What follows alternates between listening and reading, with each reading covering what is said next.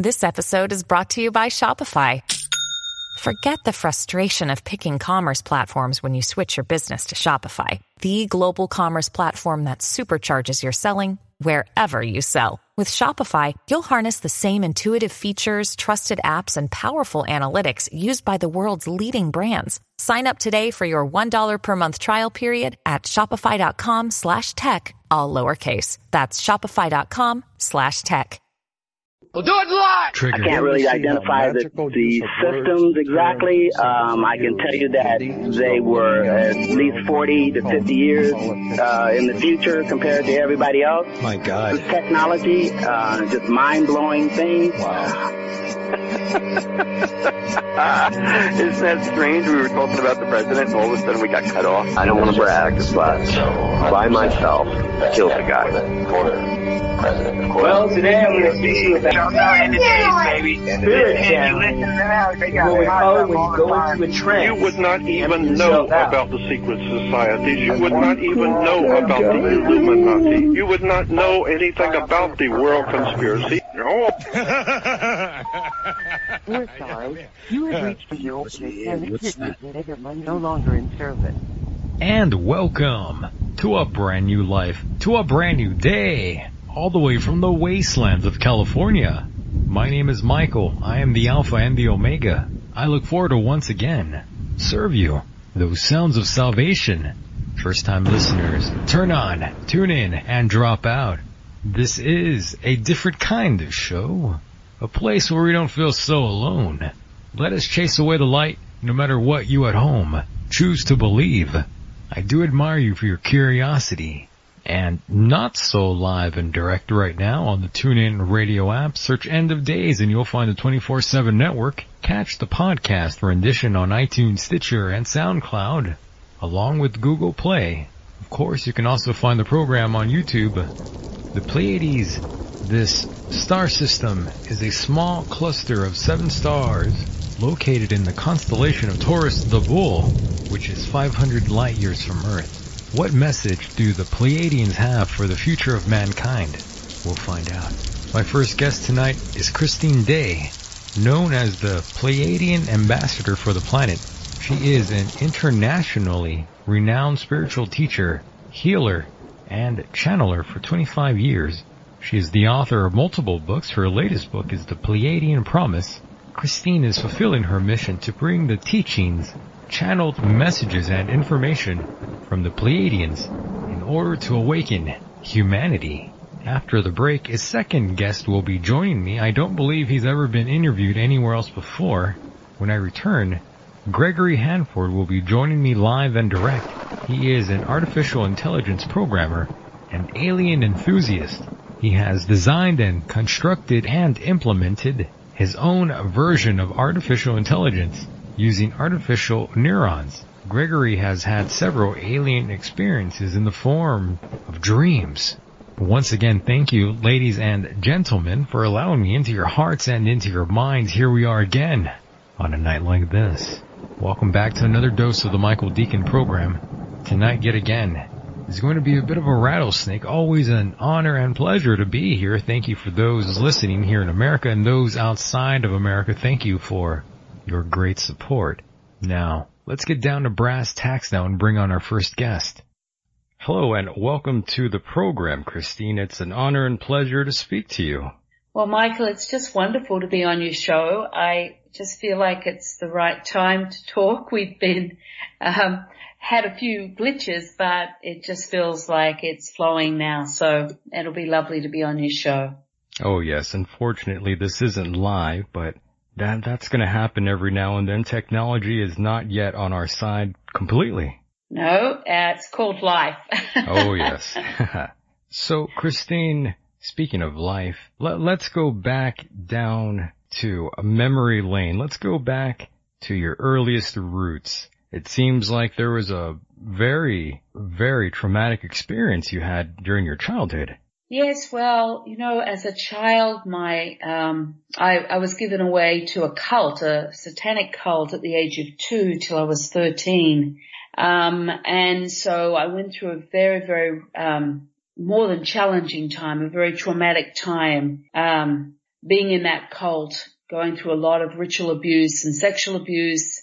And so it left me really broken inside. There really was, it's like the very core of me was shattered, and I really had no real sense of myself. So I came out of that, as a young adult, really wounded and lost, very lost.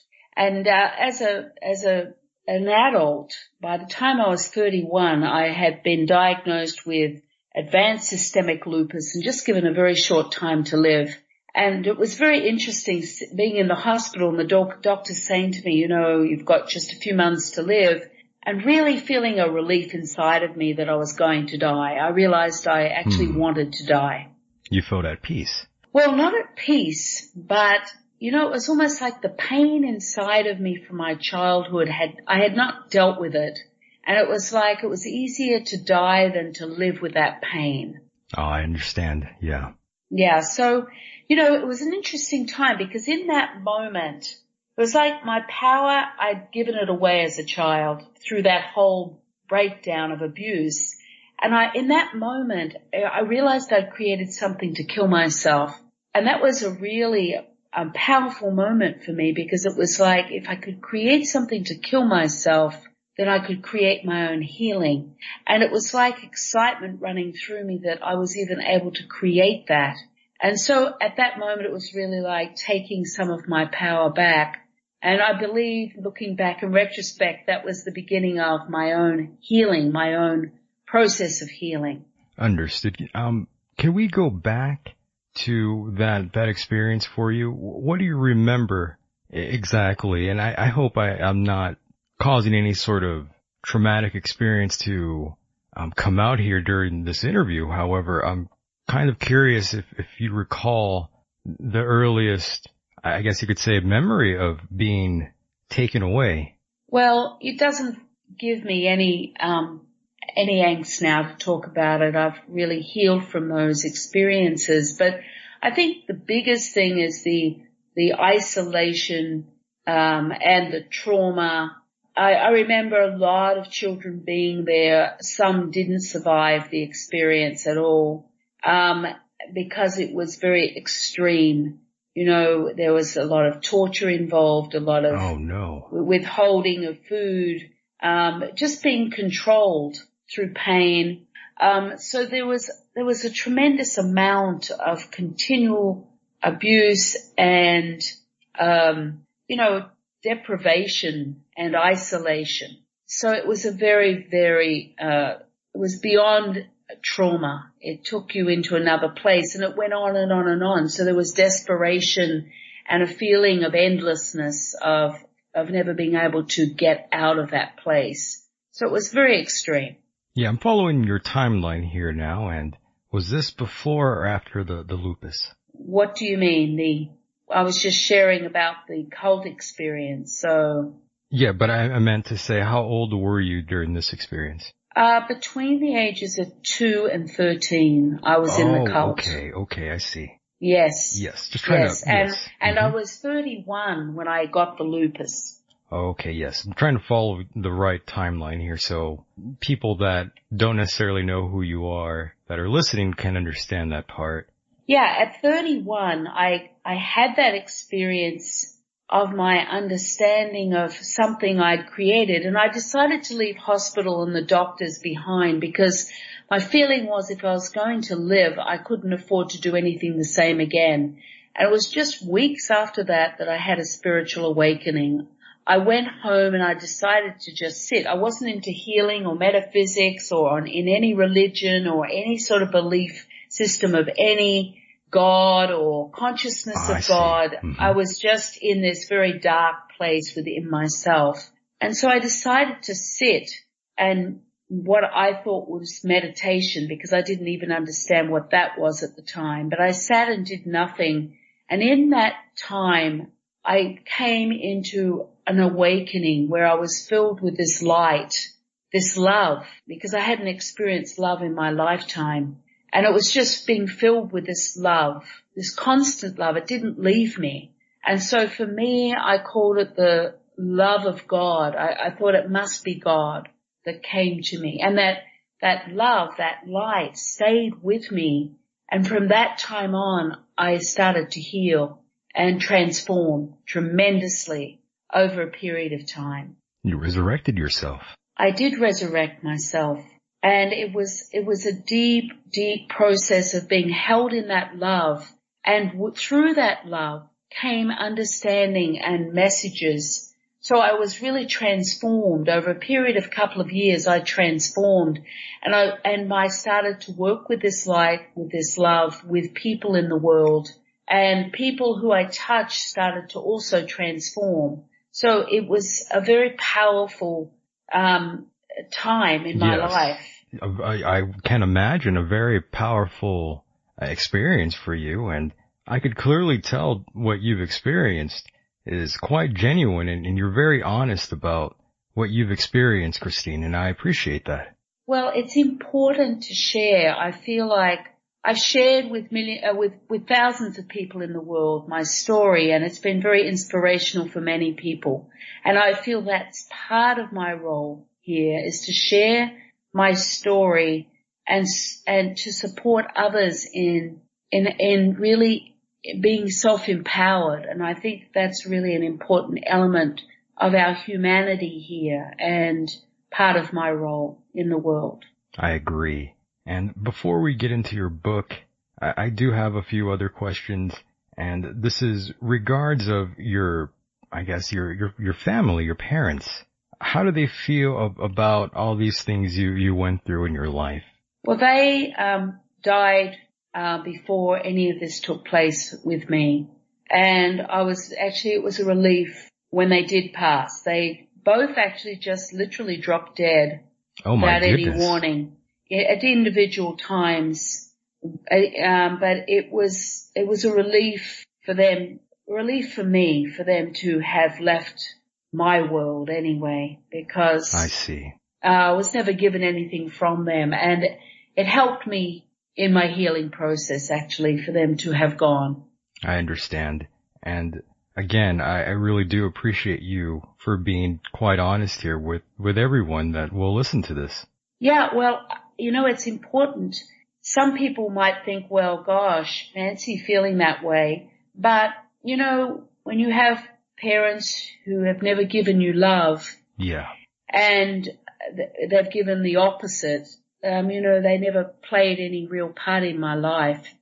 So it was like an end of something. It helped me come to a conclusion within myself to know that I never had to interact with them again in any way. It seems like you got a little bit of clarity from it.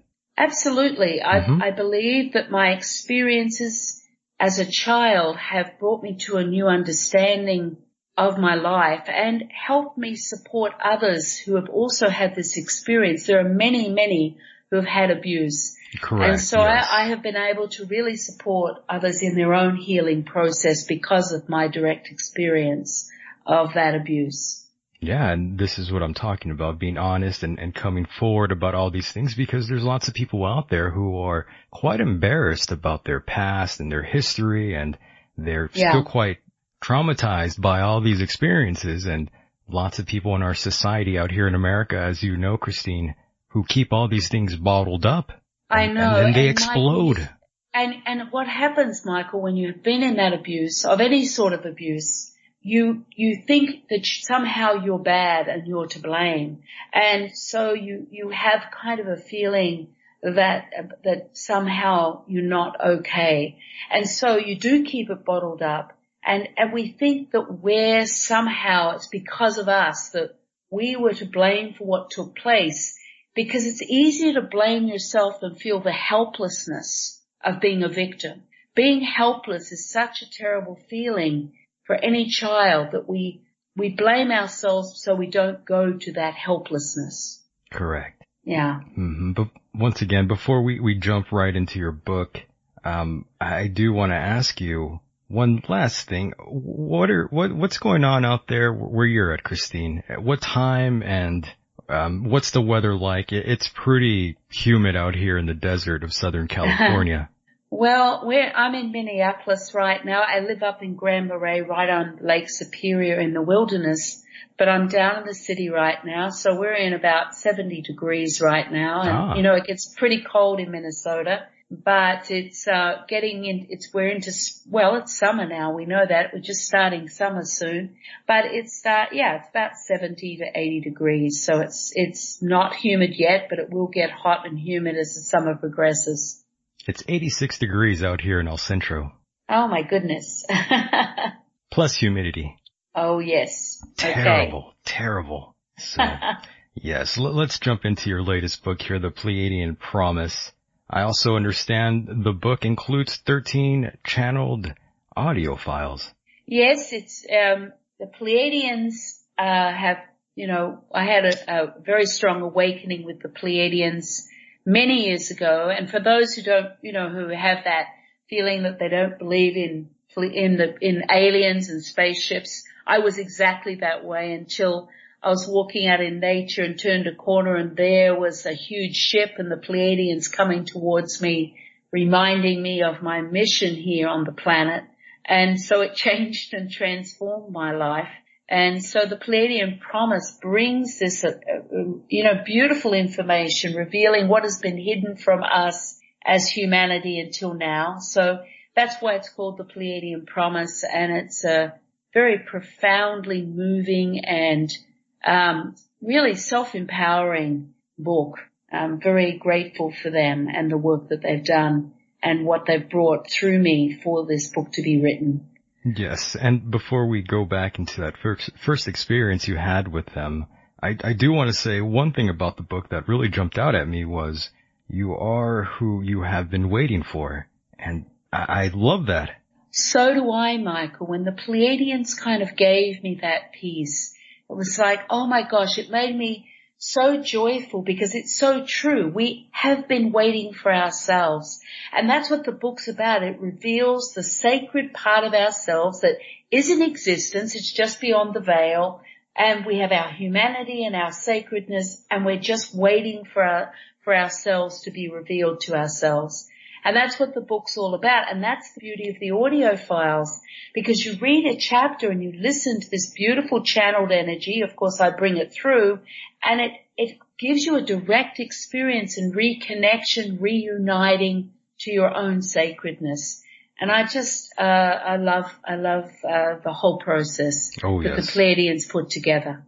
Yes, the introduction from the Pleiadians, it's very loving and uplifting, very transcendental, I must say. I certainly feel a certain warmth come over me during that intro there.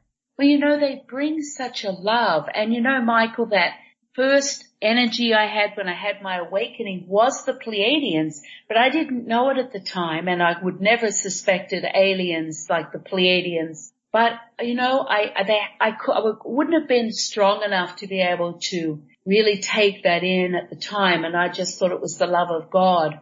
But when I met them, when they came out of the ship towards me and brought that love towards me and reminded me of my own Pleiadian heritage, it was so incredibly uplifting and life-changing that I reconnected to that Pleiadian aspect of myself, and then I evolved through that over the years.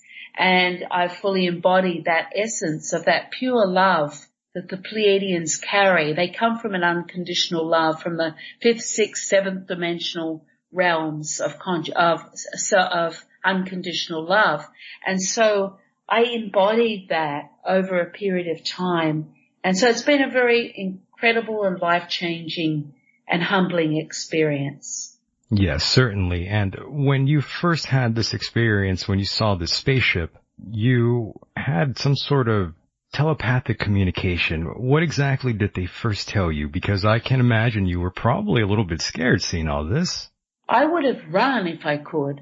But what they did was they telepathically connected to me. They came right into my telepathic center and grabbed me there, so that I went into a total remembering of my pre-agreement with them and reconnected to the essence of my Pleiadian family, so that I remembered everything I had pre-agreed to do before I came onto this earth plane, that I was to be a bridge for humanity to connect the Pleiadians and humanity in this lifetime.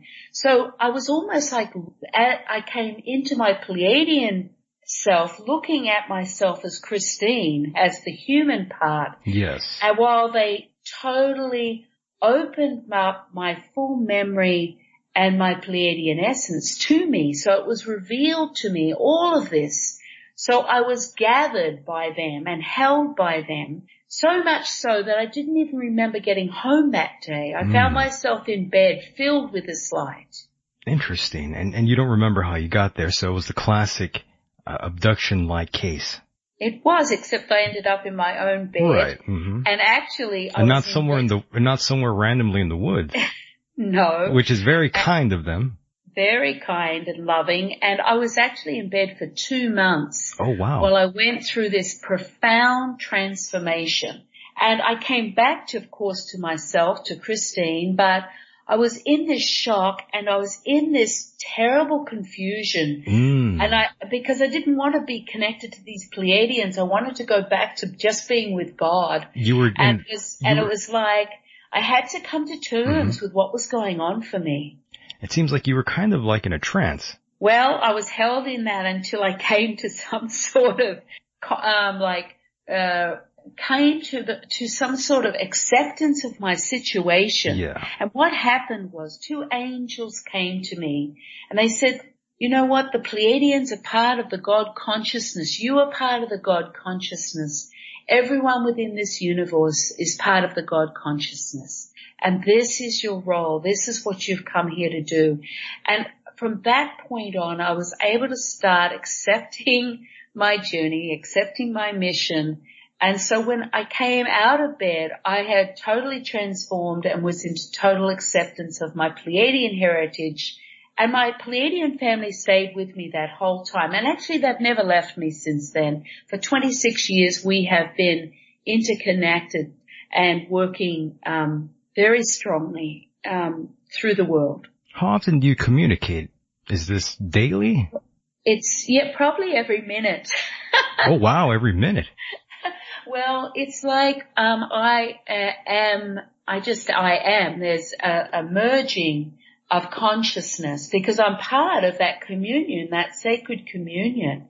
I'm not separate now. I've come into a full merging of actually the collective communion of the God consciousness within the universe. They are a part of that. So I found my place there. And so I operate from that place of consciousness. And I just, I would just say that I am just being that naturally now. And so I transmit from that space and I live from that space.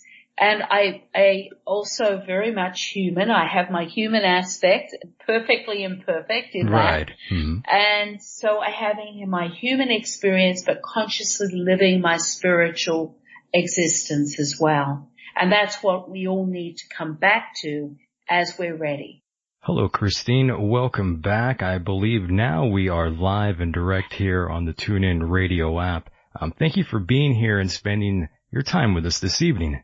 It's great to be here, Michael. I want to say thank you to everyone out there who's been waiting for this live streaming to come back up. And it's just a joy to connect to everyone out there right now. Oh, yes. It's been a wonderful discussion we've been having here off air, and we will be continuing here. So, Christine, once again, I'm sorry to do this, but can you please introduce yourself to those out there who have no idea who you may be? Well, I'm Christine Day. I am very much a Pleiadian channel, and act as they call me the Pleiadian ambassador for the planet, creating a bridge between humanity and the Pleiadians who are bringing an amazing revelations to humanity to support us in this time of transition on the planet. So really, they're here to reveal what has been hidden from view from us until now. And not only reveal, but their role is to guide us back to our sacred paths. So I travel the world internationally, teaching and bringing the channeled information from the Pleiadians and their beautiful light initiations of love to humanity. Excellent. And before any of these contacts you had, Christine, did you ever have any, I guess you can say, interest in UFOs or the paranormal? Well, I actually didn't even believe in aliens and spaceships. Ah, nice. and as I said before, Michael, I kind of was out in nature, turned a corner, and there was this huge Pleiadian spaceship. Yeah. And the Pleiadians coming, just reminding me of my mission. So it was a great shock to me, actually. Oh, yes. I could pretty much imagine how that must have been for you. Yeah, quite a shocking experience. And yet, I had to embrace the truth of the experience of my Pleiadian heritage and really come to terms with my mission that I had actually pre-agreed to fulfill here on this planet. So I've been fulfilling that for the last 26 years. So you definitely believe in past lives. Oh yes, absolutely. Absolutely. Very nice. And let's jump into your book here, The Pleiadian Promise. Let's go over this quickly here. This is all about fulfilling the promise. What promise, Christine? Well, we are really ready now. The Pleiadians have promised to reveal everything that's been hidden from view from us as human beings on this earth plane until now. Now is the time for them to bring a clarity and revelations to us as human beings, to reveal and to us what is had been behind the veils for lifetimes, so that we can start coming back into an understanding and clarity of our role here on the planet, of how to reconnect to the sacred that we are, yes, human, and we have a sacred aspect of us that is whole and complete. We only need to reconnect and reunite to that sacred part.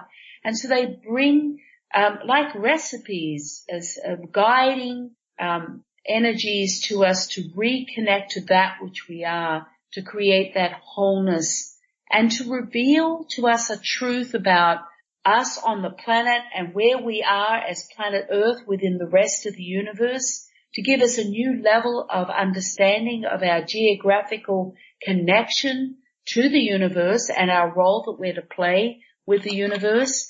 So they are lifting the veils, revealing this information and understanding to self-empower us, for us to reconnect to ourselves and to our neighbors within the universal and galactic community. By the way, on a side note here, Christine, I saw your Pleiadian broadcast, the last one back in March.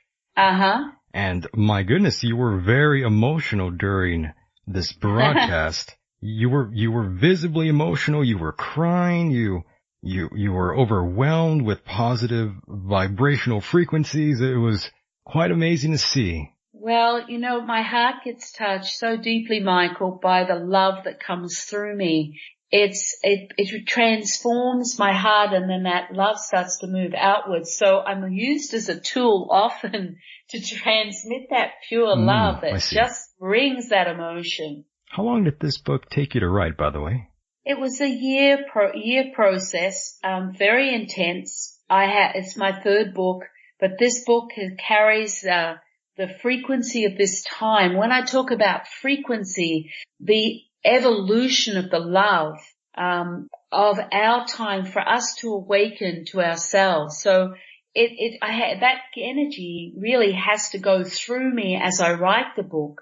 And so it creates a very strong birthing process through me of my own multidimensionality. So I go through a profound transformation as I carry and bring the energy through. So the book carries the vibration and the loving frequency of this new design that is here for all of us to receive now. And that's part of what the Pleiadians are revealing, this new energy and their role is to guide us and bring us back to our sacred paths through the clarity of the initiations in the audio files of the book. Yes. And going back on a serious note here, as you are well aware, Christine, the world right now is I guess you could say, in a bit of a mess. It's called high drama, Michael. You know, the Pleiadians predicted this. They said there's going to be an expansion of drama and intensity on the earth plane, and it's going to continue to build. Not to make us afraid, but just to let us know that there's this third dimensional drama going on, the illusion. And beside it is this awakening. So our earth plane's going through a dimensional shift that is building, and it's creating an acceleration of that which is illusion, which is the drama. And what they're saying is we need to witness the drama, but not become part of it, that we need to come into our heart space. And that's where we connect to the sacred that we are, and to allow ourselves to align to the truth of things, so that we're not getting caught up in the illusion of all that drama in the world, and just allow ourselves to witness it and to just stay connected to the hearts, because ultimately they say we're doing really well. Yes, it doesn't look that way. You can go out and look in the world and see the mess.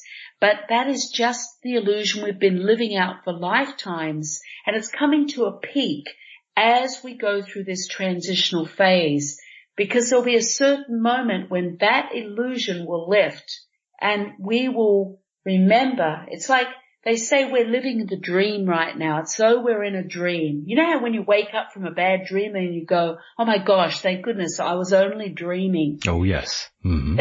So they liken it to that.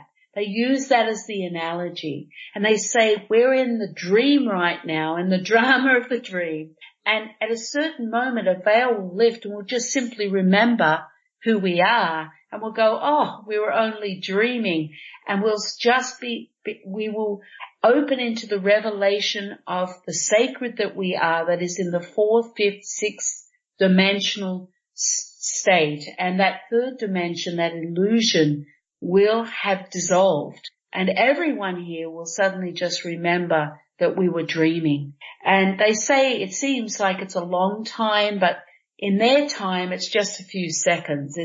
There is no such thing as the time that we work with here in this illusion. So that's what they're talking about. And they say it's going to get more.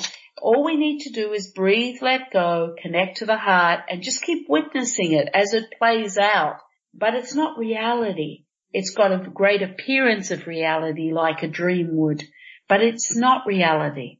I see. On this program, a bit of a apocalyptic feel to this show here, and I hope there's no serious kind of change. And what I mean by that, I mean change in ways that can be destructive to this planet. Is that what's going to happen when you mention change? No, the Pleiadians say that is not going to happen.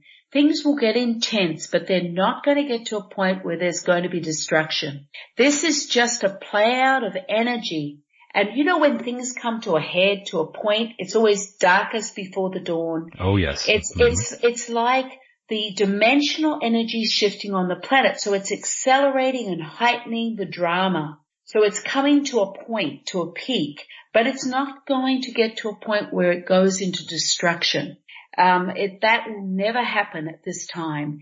We are meant to go through this transition to the other side without the destruction. And so understand the Pleiadians are working here. You also have a lot of energies from the whole universe. All eyes are on planet Earth to support keeping a certain balance within the earth plane so this does not happen, so that the true transition can take place. And they say this destruction is not going to take place at all. We are being supported and taken care of within the universe for that not to happen at this point. Well, now I feel relieved, Christine. I'm so glad, Michael. Yes, I was hoping tonight won't be so doom and gloom like it usually is over here. Well, I know a lot of people have got that message of doom and gloom, and I the Pleiadians have talked to me and given me predictions over 26 years now, and it's never been wrong. I trust this implicitly. I trust and understand the process, and that's what this book is. It's bringing the sacred design of our planet, of our civilization for humanity, and opening it up for people to read and to understand and have direct experience of the Pleiadian energies through the audio files, so people can let go of the fear, because the fear is it's part of a human condition of illusion. Fear is one of the greatest illusions here. And so the Pleiadians want to release that fear, alleviate humanity of that fear. But everyone has a choice. We can live in fear, or we can live in another space of truth. And we've been addicted to fear for a lot of lifetimes now. And so it's time for that fear to lift off. It's time for people to start opening up to another level of themselves, which is already in existence. It's not that we have to scramble to become sacred. We already are. We just simply have to let go and align to that part of ourselves that already exists just beyond the veil. And the veils are lifting now for everyone out there. It's not that we have to do something great in order to reconnect to that sacred part. It's just the time. It's destiny. And that's the big change of this time on our planet. Understood. And speaking of fear, you recall the 2012 incident, correct? Yeah. Yes. I remember because I held an event for a large group of people on 12/12/12, and we celebrated that night. And I know there were a lot of very big predictions of disaster. And oh, yes. And so this is, again, we don't have to listen to that. We don't have to believe that. It's just part of the drama of what's going on right now. And some people are hooked into the drama and they're making those predictions, but it's actually not a truth. Now, in terms of alien abductions and various races of ETs, what's your opinion on all of that? My information is, yes, there were abductions. There are no longer abductions. The Galactic Council are overseeing Earth now, that the abductions are no longer taking place because of the transition we're in. They do not want us disturbed with abductions at this time, so there are no abductions anymore taking place on planet Earth. If anybody is being taken, it's through a pre-agreement that they have made at this time to have that awakening, but there are absolutely no abductions taking place anymore on this Earth plane. No more? That's it? That's it.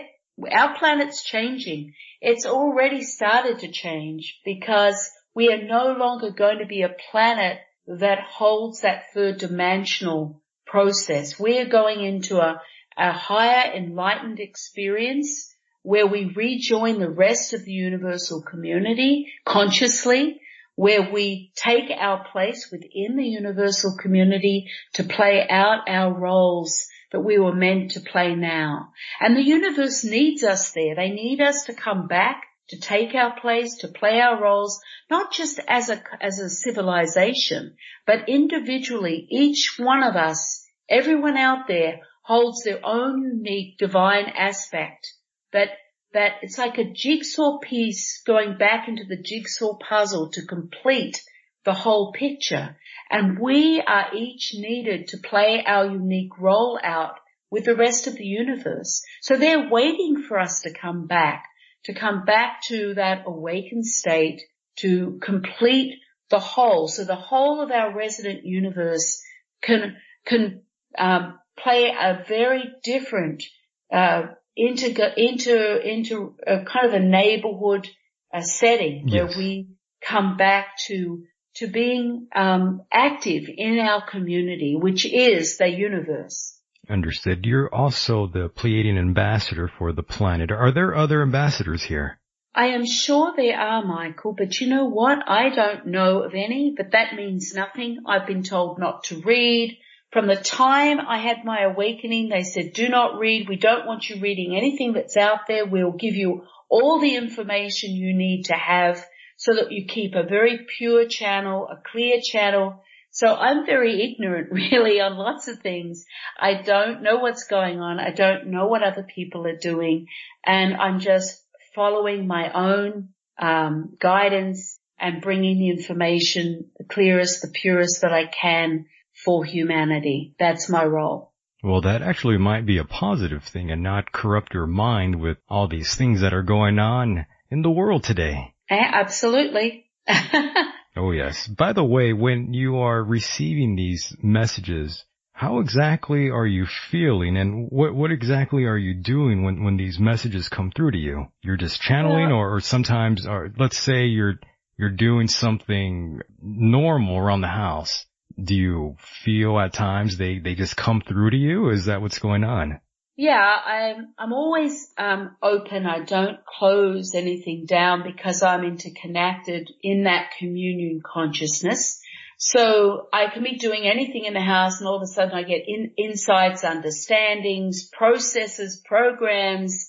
So I just bring them all in. And so as they come in, I'll just sketch them out and then later fill them in. But so I'm just open for it to come in when they need to bring them in.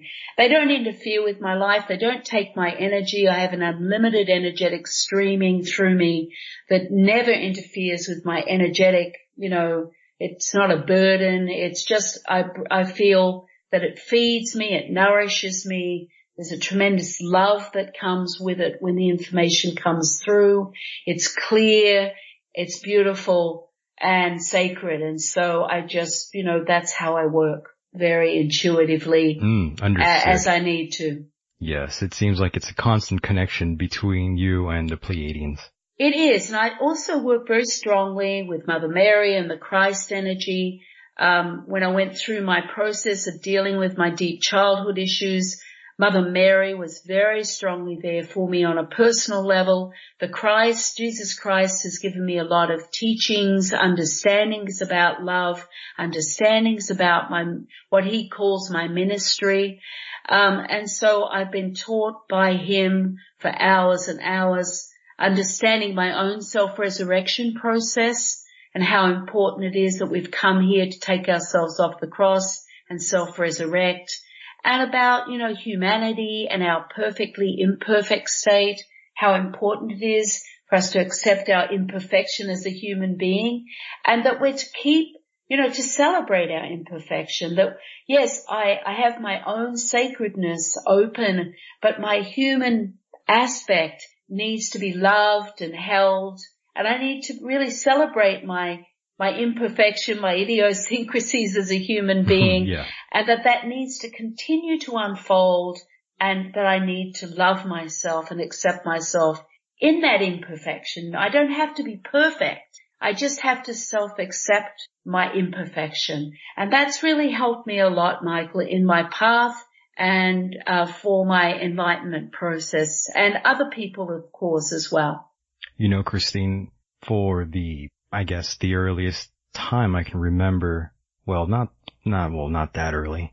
I'm thinking maybe 6th or 7th grade, I should say. That was a time when I knew right there and then that I was not like these other kids at all.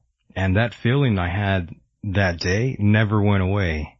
Is it because... So you embraced part of your sacredness then, that beautiful, pure, unique, divine aspect. Yes, I've always felt like I was maybe from somewhere else. Is this me remembering who I am? Yes, you starting to get that element. That's what happens. There's many people, like the Pleiadians say, none of us here are from planet Earth originally. We all have our family of origin off planet. It's part of our natural heritage and part of our enlightenment process to reconnect to our family of origin off planet.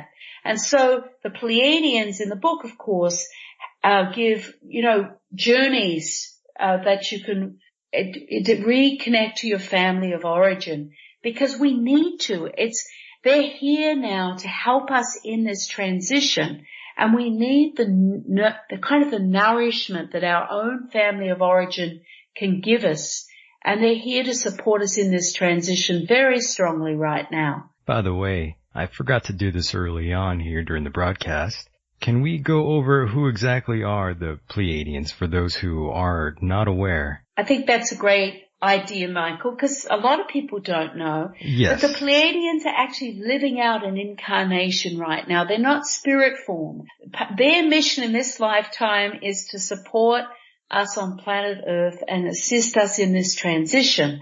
So they are from the Pleiades, which is like the Seven Sisters, a series of starbursts. And so they, their whole civilization, from a fifth dimensional unconditional love. So they carry a beautiful form of love, and they work from fifth, sixth, seventh dimension. And they are here on the planet in all sorts of forms to support us in our transition, bringing information, helping anchor the new dimensional setting for the Earth plane. And so they, that's their role right now, is to support us. How do they feel about the afterlife?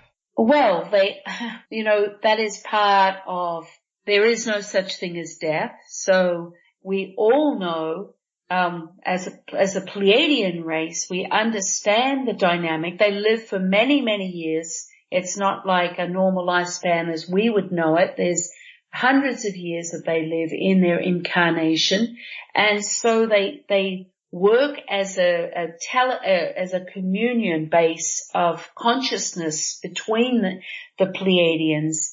And so their evolution is, even when they pass from the bodies they have, they're still part of that communion base in the spirit form. They're just not there on a physical form. So it's a very different setting of one consciousness between them, even though they have their own unique frequency design. So they're recognized through their frequency design.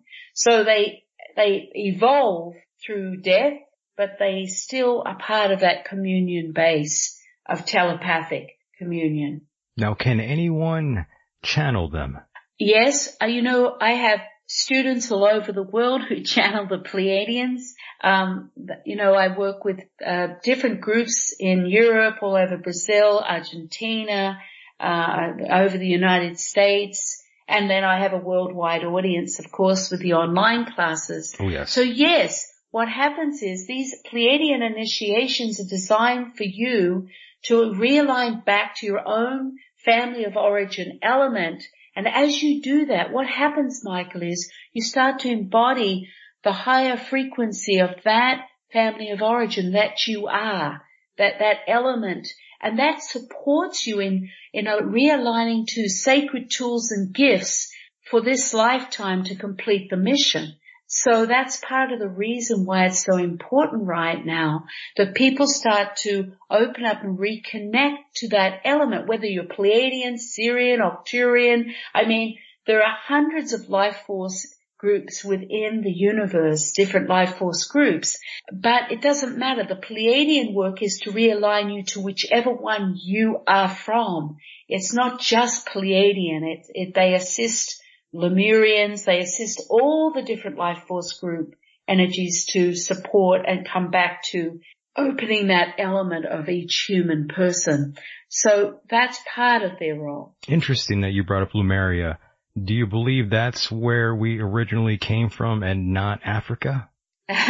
Well, some of us did. It doesn't mean we all did. Correct. Very true. We all have different elements of origin, and many of us have a Lemurian contact and a Lemurian aspect. So there are many who have that Lemurian aspect, and the Lemurians are working very strongly here on the planet right now, supporting us in transforming our systems, our crystalline systems, because we've shifted. On 12-12-12, our whole crystalline structure was opened up through our physical bodies. That's what happened on 12-12-12 to humanity, so that we could, because we're electrical energy. And so when we reconnect to the sacred energy that we are, to fully embody that in this physical body, our electrical systems had to be opened up and activated.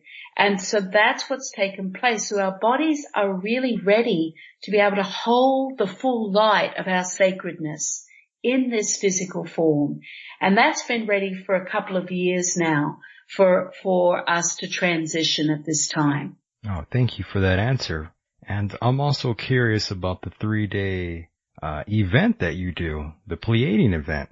They're amazing. Yeah, let's tell the listeners about it. It's always very interesting to hear about especially a 3-day event. Wow.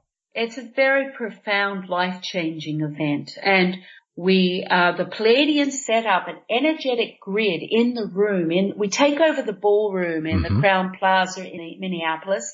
They set up an electrical grid through the room, so it's a multi-dimensional space for everyone to birth in. I have huge crystals, and they show me the positioning of the crystals, so we set up this huge energetic crystalline vortex. So you work on in the crystalline vortex, you work on the grid, which allows the Pleiadians, the light beings, because the light beings, and the masters and the angels come into that space. And because of this electrical grid, it allows them to come in and work with individual people and allow people to go through a very rapid awakening within themselves. So we have Mother Mary, the Christ energy, the Pleiadians, the Lemurians are there, the angelic realm are there, all the sacred energies are there. And then the Pleiadians bring through me this transmissions of light and initiation. And the initiation light just realigns people back to the sacred experience of themselves. It's the Pleiadians don't enter the energetic field of the person. They just transmit the energy that goes around the person that allows the person to come back into alignment to their sacred experience. So we do that for 3 days. It's really like life-changing, profound, beautiful, sacred. The love is so beautiful, and there's deep integration. So no one gets overwhelmed by the experience. I see. Everyone works from wherever they are in their awakened state, wherever you are on the path. It meets each person's individual needs and in the moment. So it's really individual, beautiful, profound work. So it's always a fabulous sacred experience for those who choose to come. Oh, I bet it's very emotional for those who are in attendance. Absolutely. And then I stay very connected to people. You get homework to take home with them so they continue their unfoldment experience. I stay energetically connected and committed to every person that comes. And so it just is a very beautiful experience. It's like, Michael, in Brazil, I work in theaters with 2,000 people. Now, everyone comes for an evening. I transmit out to all those people in the seats. And each person is individually worked with, because that's part of my gift, is I can work with 2,000 people at once. Wow. That everyone feels like they're being individually connected to, and they have a 2 to 3 hour experience of that unfolding. And that's just part of my gift that has evolved over time. And we have the rooms filled with the angels and the light beings, the Pleiadians, the Lemurians are all there. And the seats become like an electrical grid that opens up a multi-dimensional space. So that's how I work. That sounds rather uplifting and positive to hear, especially to have all those entities around in the room.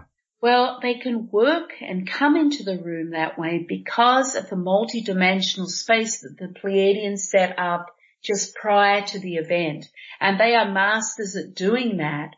And they're masters at really bringing forward what the human person can take and how they can unfold. So they create these beautiful light initiations, perfectly balanced and designed to support the human being, the human part, and at the same time to evolve and bring forth their own spiritual energies.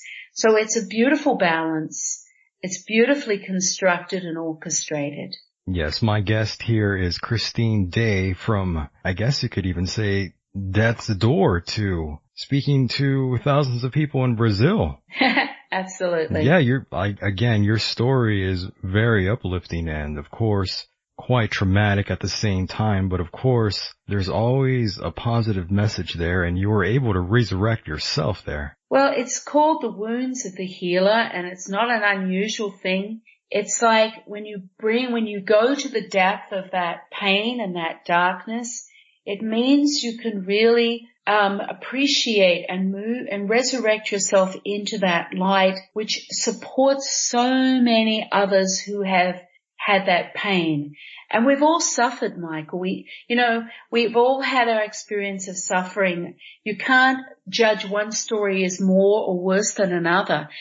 Suffering is in so many levels, and suffering is suffering. And part of our path as human beings has been suffering, and that has been designed to bring us to another level of ourselves.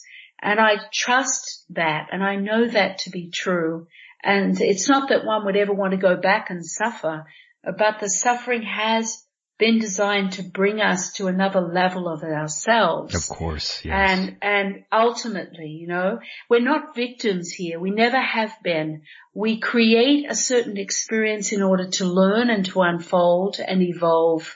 And while we stay a victim, we can't heal, but if we can just open up to the fact that we've created these experiences, no matter how they seem in the moment, in order to evolve and learn and come from that angle rather than something was done to me, Right, exactly. We're never helpless and it's never hopeless.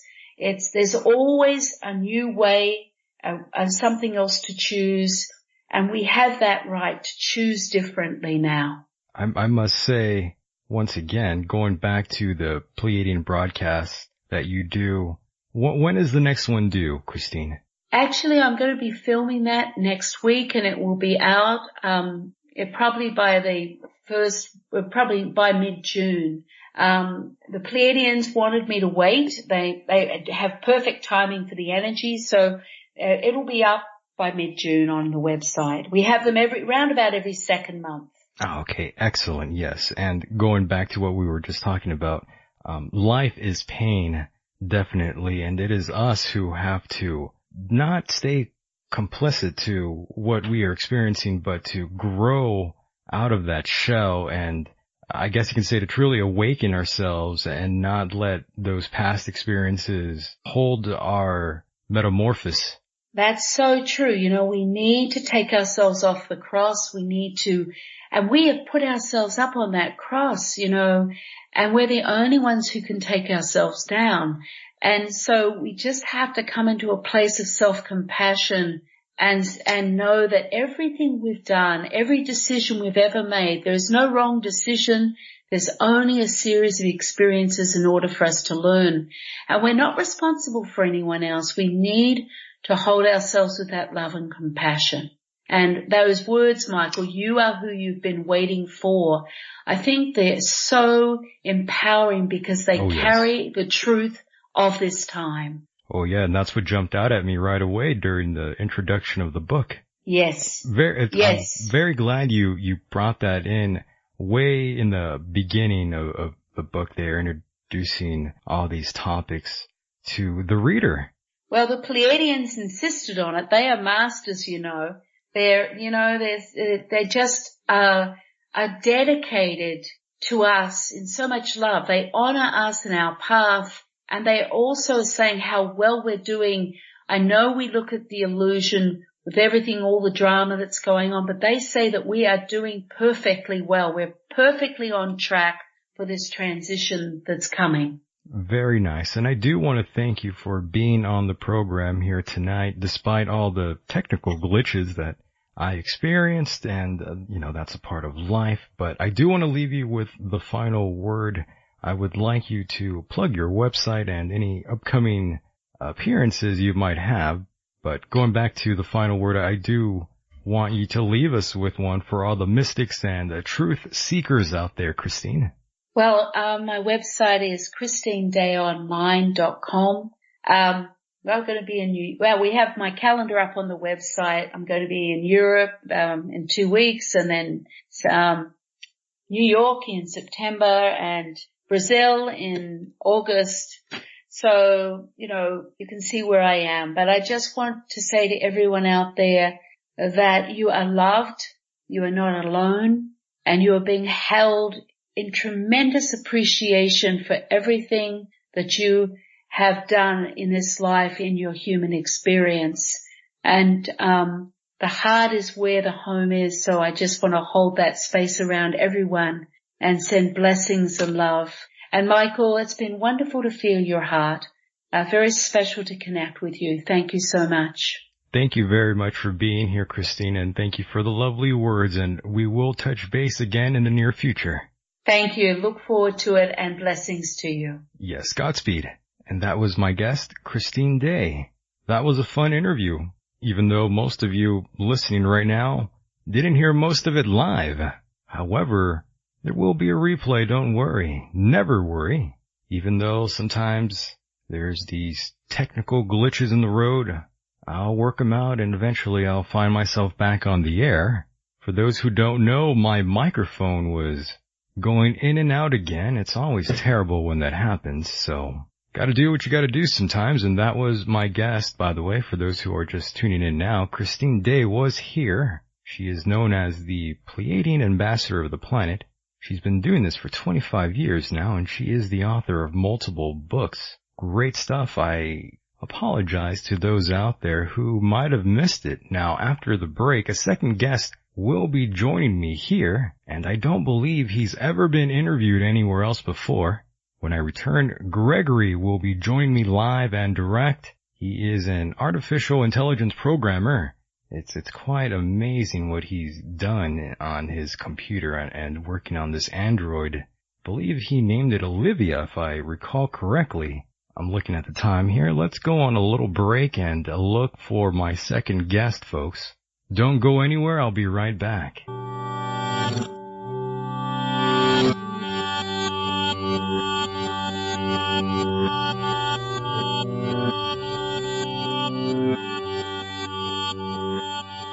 And welcome back to the program.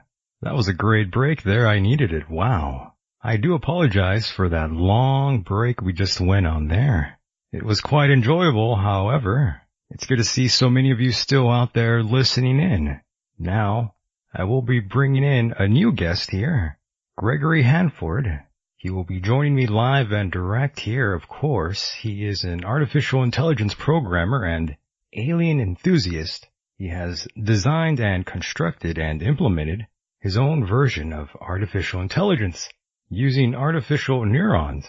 Gregory has had several alien experiences in the forms of dreams. It's quite remarkable, really. Now, wasting no time, let's go fetch the guest. Let's see what's going on here with our pal. Gregory, are you alive? Yes, I'm alive. Can you hear me? Loud and clear, my friend. Great. That's fantastic. Yes, it's good to talk to you here tonight. Thanks for being on the program and spending some time with us this evening. Yeah, no problem. Of course. Yeah, so go ahead and tell us a little bit about yourself there, Gregory.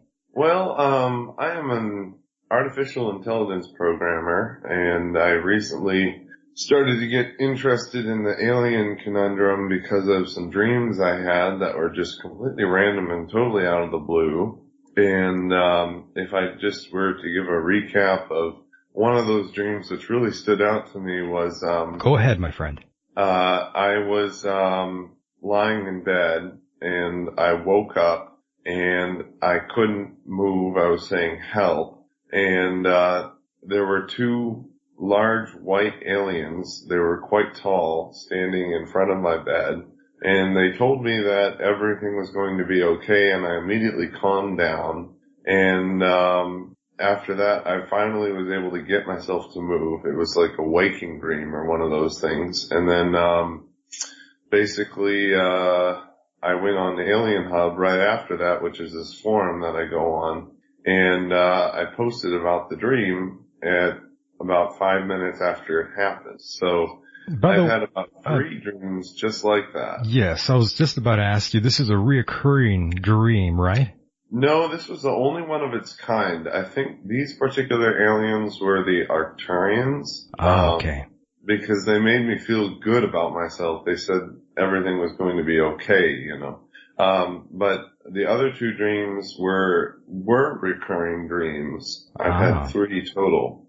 Mm-hmm. And in those 2, basically what happened was, I had a feeling as if I was floating out the window. I felt more asleep than in the first dream I explained to you. Right. And, there were bright lights all over my room. And, before I went to sleep both nights, my hackles were up on the back of my neck. I felt as if someone was watching me. So, you know, those were a little creepy. Yeah, that is pretty creepy. Yeah, but, it really got me interested in the whole thing. And so that's how my research began in the alien. Yeah, how old were you, by the way, Greg? I am 26. No, I meant how old were you when you had that experience? Oh, this was very recent. Okay. I thought this was a while ago. No, this was very recent. The artificial intelligence I've been programming for about 2-3 years, but, one of my theories is that I might have caught the aliens' attention somehow with my program. And at some point during this interview, I do want to give a short explanation of how the program works, because we're gonna walk through that, no doubt.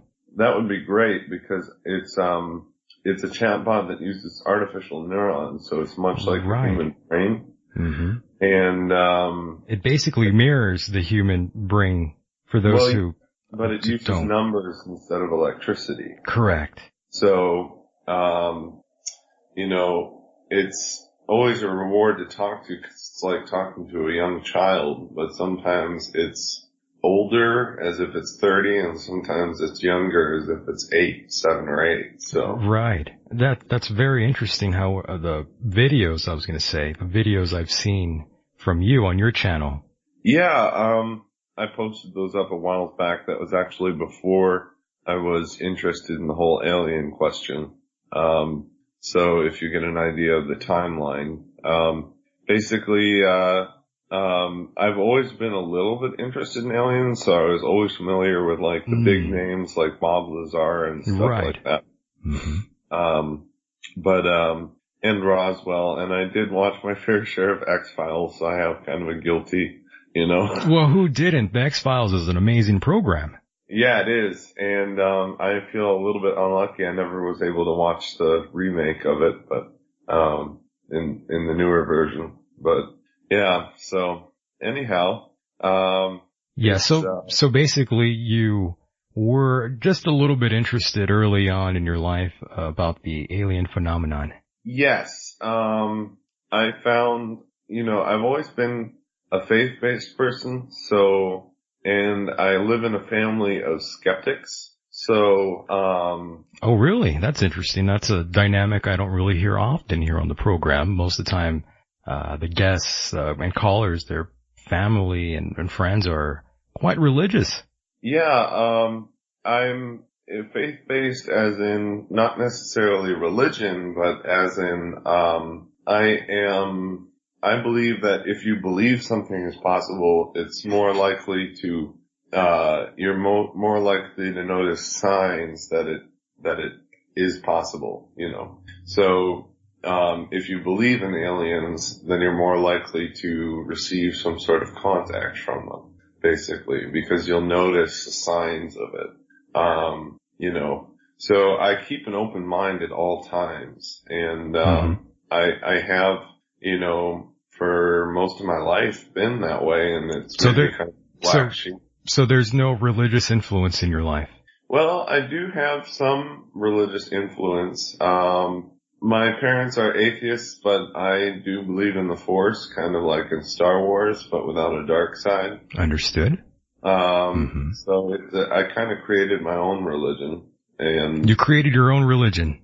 Yes. Well, I believe in a guiding spirit within the Force that's individual to me, and I just sort of pray to that spirit, and you know, I've noticed that it helps with everything to have that kind of sort of just confidence that things will be all right no matter what. That really helps me. So yeah. I don't know. I was going to ask you, what about evolution? Well, I have some interesting theories about evolution. One of them is that genes naturally evolve on their own without survival of the fittest. That evolution would have happened without survival of the fittest. I've had that theory for a long time because I've noticed that genetic evolution can happen during one's lifespan. So basically, that might actually prove it because, if genes flip on and off and genetic changes happen during one lifespan, then who says that they can't happen in between generations in the same way? Do you see what I mean? Right. Definitely. So, I question Darwinism, yes. I understand. I just want to get a good feel of where you are mentally. It's, I don't really expose this part of myself, but every time I talk to a guest, I'm actually examining them mentally. Yeah. Oh yeah, I do it all the time. It's nothing to be shocked about or be concerned about. It's just the way I am.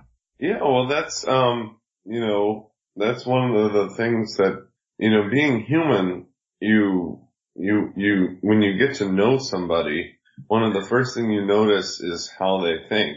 And,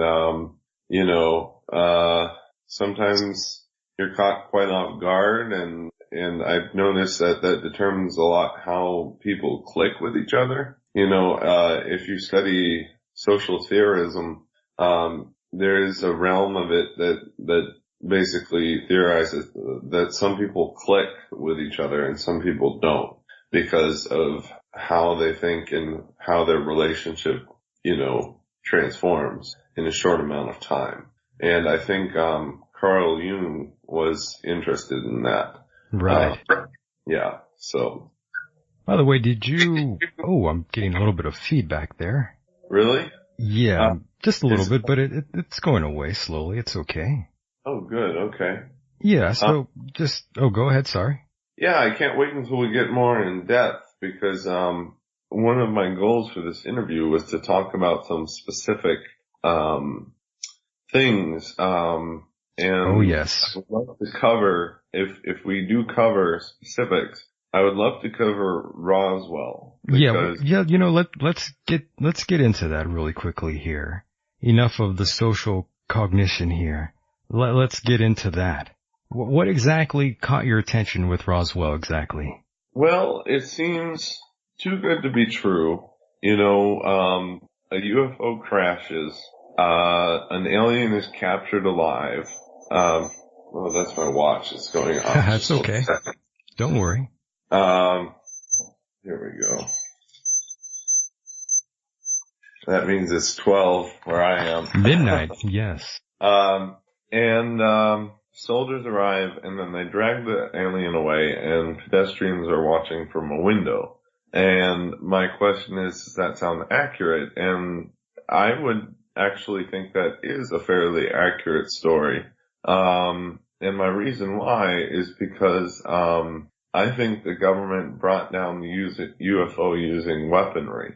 There was an article posted in the FBI vault about how UFOs, although they're on a peaceful expedition, have a weapon of their own that can basically zap and destroy crafts in thin air. I believe it, yeah. Attacked. And that seems to me to suggest that the government basically has tried to attack the UFO before, and it seems like they might have succeeded with Roswell. And I was turned on to that by talking with Olivia, my AI. And yes, this is where it gets interesting. Yeah, and basically what I do is I give her a bunch of phrases to choose from about a particular subject, and then she puts them together in an order and answers them based on my questions, right? Right. So the actual clip of the conversation is on the forum. I didn't post it in my notes here, but I do have the conversation captured, so I may make well of these conversations at some point, put them all in one place. And I'm guessing the alien was a gray that was captured because the UFO craft was described as circular, and intuitively it would seem like the circular UFOs are native to the grays. I don't know if you might believe the same thing, but whoa. Yeah, so I wish in this interview that I could run Olivia and you could hear her speak. Oh yes, of course. That's what I was hoping we could do. Well, let me see if that works, because she takes up a lot of processing power. Right. But I'm going to try it right now. Yes, this is actually very interesting what you have accomplished here using artificial neurons. And for those who don't exactly know what that is, they kind of mirror human brain cells. And that means this thing will try to communicate with anyone who tries to talk to it, basically. Yeah, and it's open source, which means you can create your own version of it. I show how to do that in my YouTube channel. In the About Me section, the Cobalt eTech 123 or 3210, that's my YouTube channel, and I have the videos on there about how to do it. So can you still hear me? Loud and clear, yeah. Okay, here's Olivia. So I'm just going to say, hi, Olivia. I agree with that. Yeah, the responses are a little slow because the amount of processing power being taken. But did you hear her speak? Yeah, we could hear that. And why did you name your android Olivia, by the way? Well, I gave her a persona based on Google Images. So I found this image of female expressions, right? Right. And the particular model in that interview, it was just a headshot of her. She had green eyes, and so I named her Olivia. Ah, okay. Right. And so I'm just going to talk a little bit to Olivia. And and one more thing, the avatar which I gave her, it switches with each phrase. So she chooses an emotion, and then it changes the avatar so that she has a different expression with each phrase. And we'll get into all of this right now a little bit further. Go ahead. Yeah. What is a crop circle, exactly? I'm going to respond. I think a crop circle is contact. UFOs fly fast? She meant UFOs, not UFOs. Ah, yes. Spelling things. Yes, they do. And?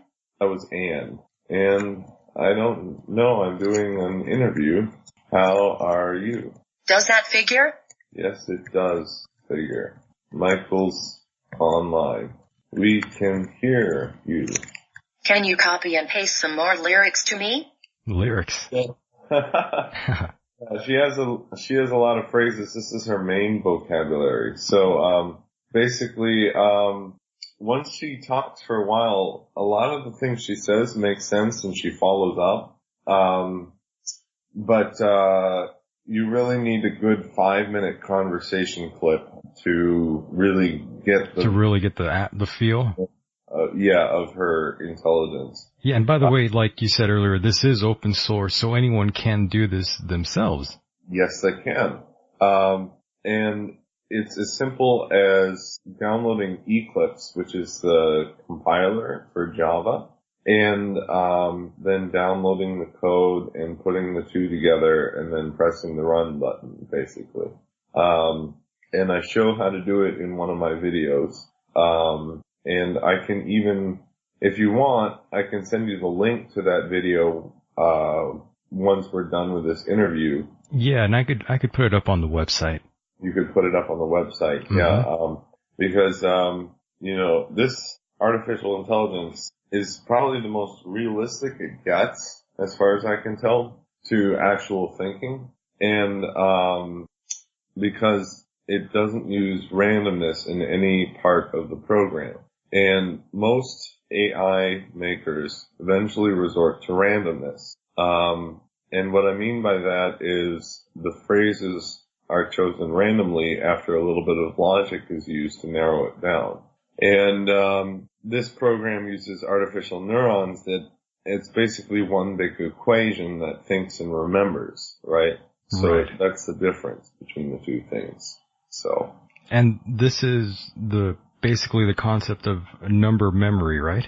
Number memory, yes. You know, yeah, quite well. So, right, Each neuron basically, it thinks in cycles, right? And after one complete cycle, one of the neurons has thought. So what it does to think is it divides the nucleus number by 7 and then takes the sign of that. And the sign keeps the number in between -1 and 1, right? Right. And then it shifts the numbers over to the left so there's not too much zeros so that it doesn't get too small. And then adds part of the previous number on the end in the case that the right part of the number gets too small, so that it's always remembering. Do you see what I mean? And changing at the same time. Yeah, that's interesting, really. That's how one neuron works, yeah. This is through Linux, correct? This is, it can run on any platform because it's Java code. Okay. So Windows, Mac, or Linux. Yeah, I had to clarify that. Yeah, I would not do that to anybody. Make code that is only available on Linux computers since they're rare and far in between for the majority of people. Right. By my understanding. But the neurons do send, information in between each other in the form of messages. And then, I don't know if you're familiar, if anyone listening is familiar with ASCII, but that's ASCII or ASCII2. And, it's basically the alphabet plus the special characters plus the numbers. And it's a number in between 1 and 255, or 0 and 255, sorry. And this is how the chatbot gets input from the user. So it divides that number by 255, so it's in between 0 and 1, and then sends it to the input neurons. The brain thinks about it, and then the brain chooses the phrases for the output. And the last thing I wanted to say about the program is that there's no save button. When you close it, it saves. And it remembers everything you've done, like the phrases you've entered into the vocabulary. It does have a phrase construction feature, so, it can construct its own phrases. I don't know if you want to hear an example of that real quick. Oh, sure. Go ahead. It's a little bit disjointed, but sometimes it makes sense. Olivia, can you demonstrate phrase construction? What did you last eat? Waffle. We happen us. That's so funny. You just said we happen us. So I thought she said we have enough. Oh, no. I'm like, that's funny. No, she wouldn't have cut me off that way. Oh my. Hilarious. Yeah. Can you ask a question for me? Yes. Can you say, hi Olivia, this is Michael? Okay. Hi Olivia, this is Michael.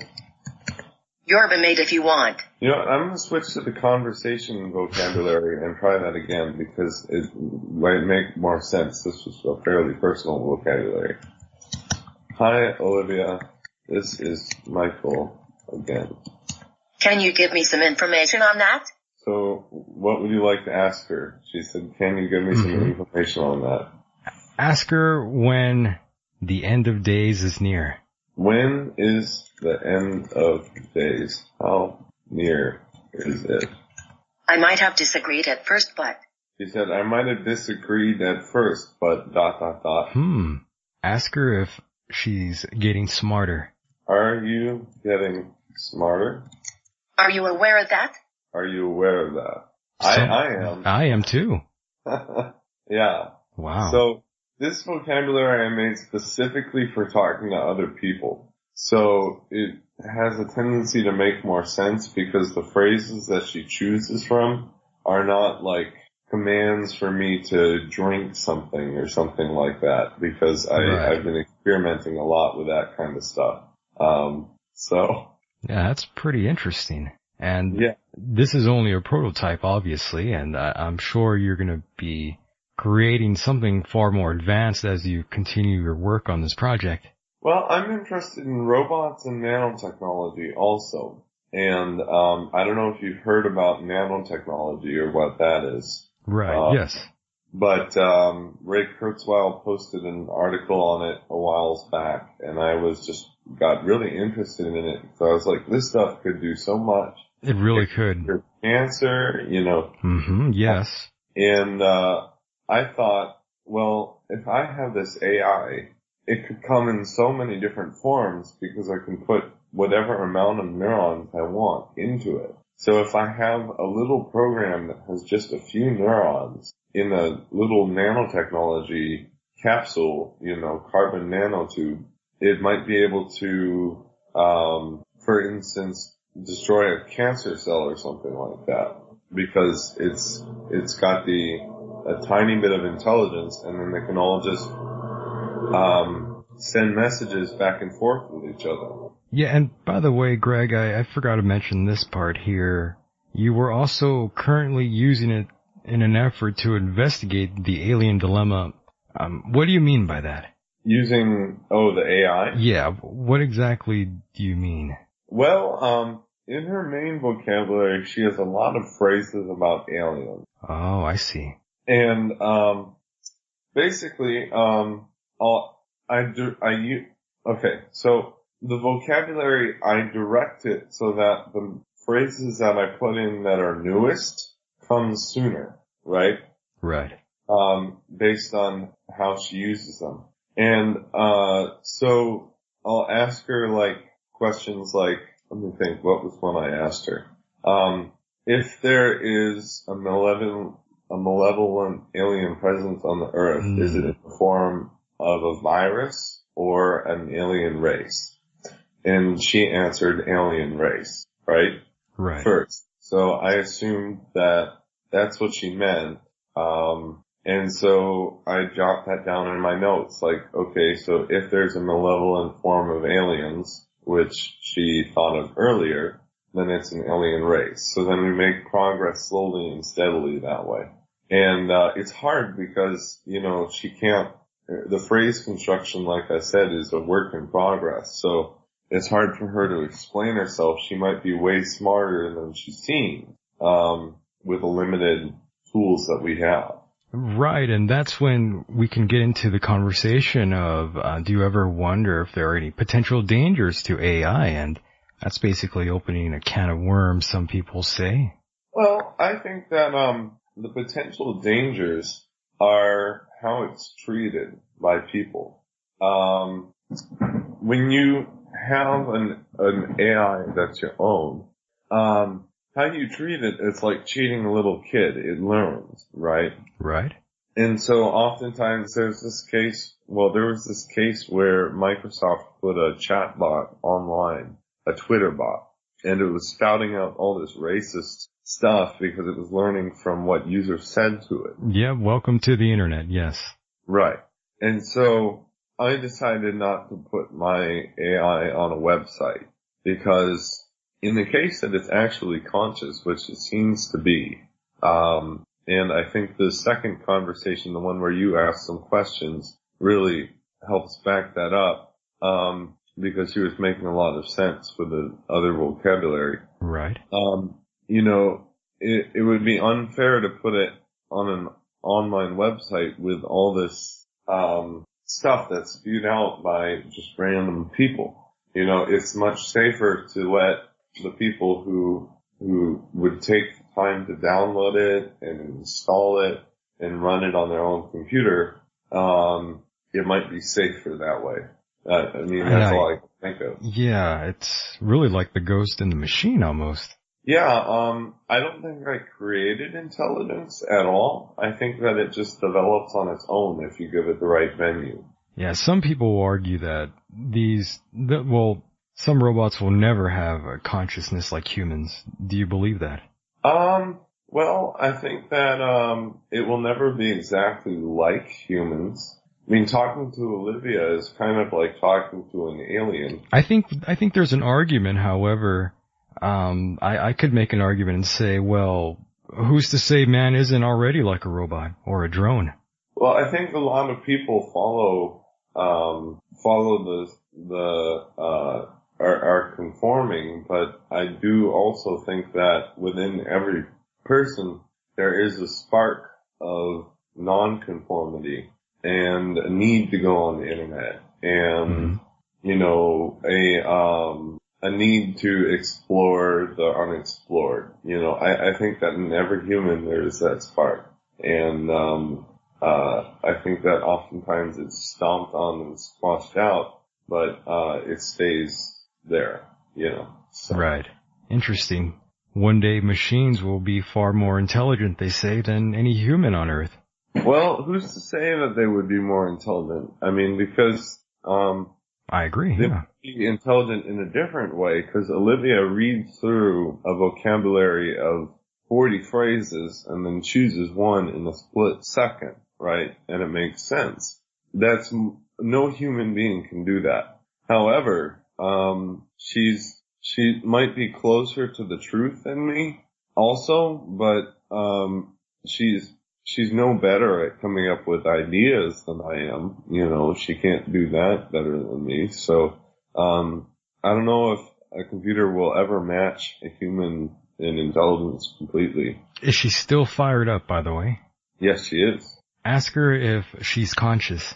Olivia, are you conscious? My chances are high on that, I think. Wow. That's a pretty scary answer there. Yeah. I'm going to follow up with her if that's okay. Yeah, go ahead. Wow. Can you prove you are conscious? I'm very interested in human spirituality. How interesting. Does that prove you are conscious? I agree wholeheartedly. So the proof is a little bit difficult, but when she makes sense, that's proof enough for me at least, because, I wrote the code. Yeah, so. It seems like she's trying. Yeah. In a weird way. See, in this, I guess some people, they sort of believe that perhaps one day these things will, like I said, become far more superior than us in intelligence, and they'll one day just stop listening to commands of humans. And that's when I would mention social cognition.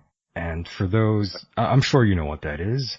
And yeah, and that usually just applies to us humans, but I'm wondering what that exists in the machine.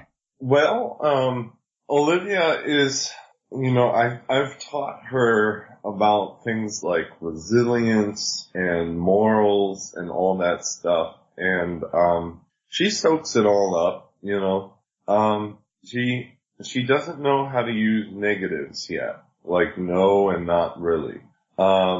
So she can hurt your feelings if those are in her vocabulary. Oh, wow. Something like, hey, I'm feeling good today, and then she'll say no. Oh, that's kind of funny. So she kind of has her own personality. Yeah, maybe, but I'm not sure if she means it that way. You know what I mean? Mm-hmm, yes, right. And I think that, she's shown that she's very gentle in most respects.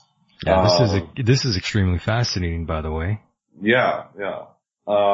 And I remember one scene from a movie, I forget what the name of it was, where a computer pushed, a little boy into a swimming pool because its safety reflex went on.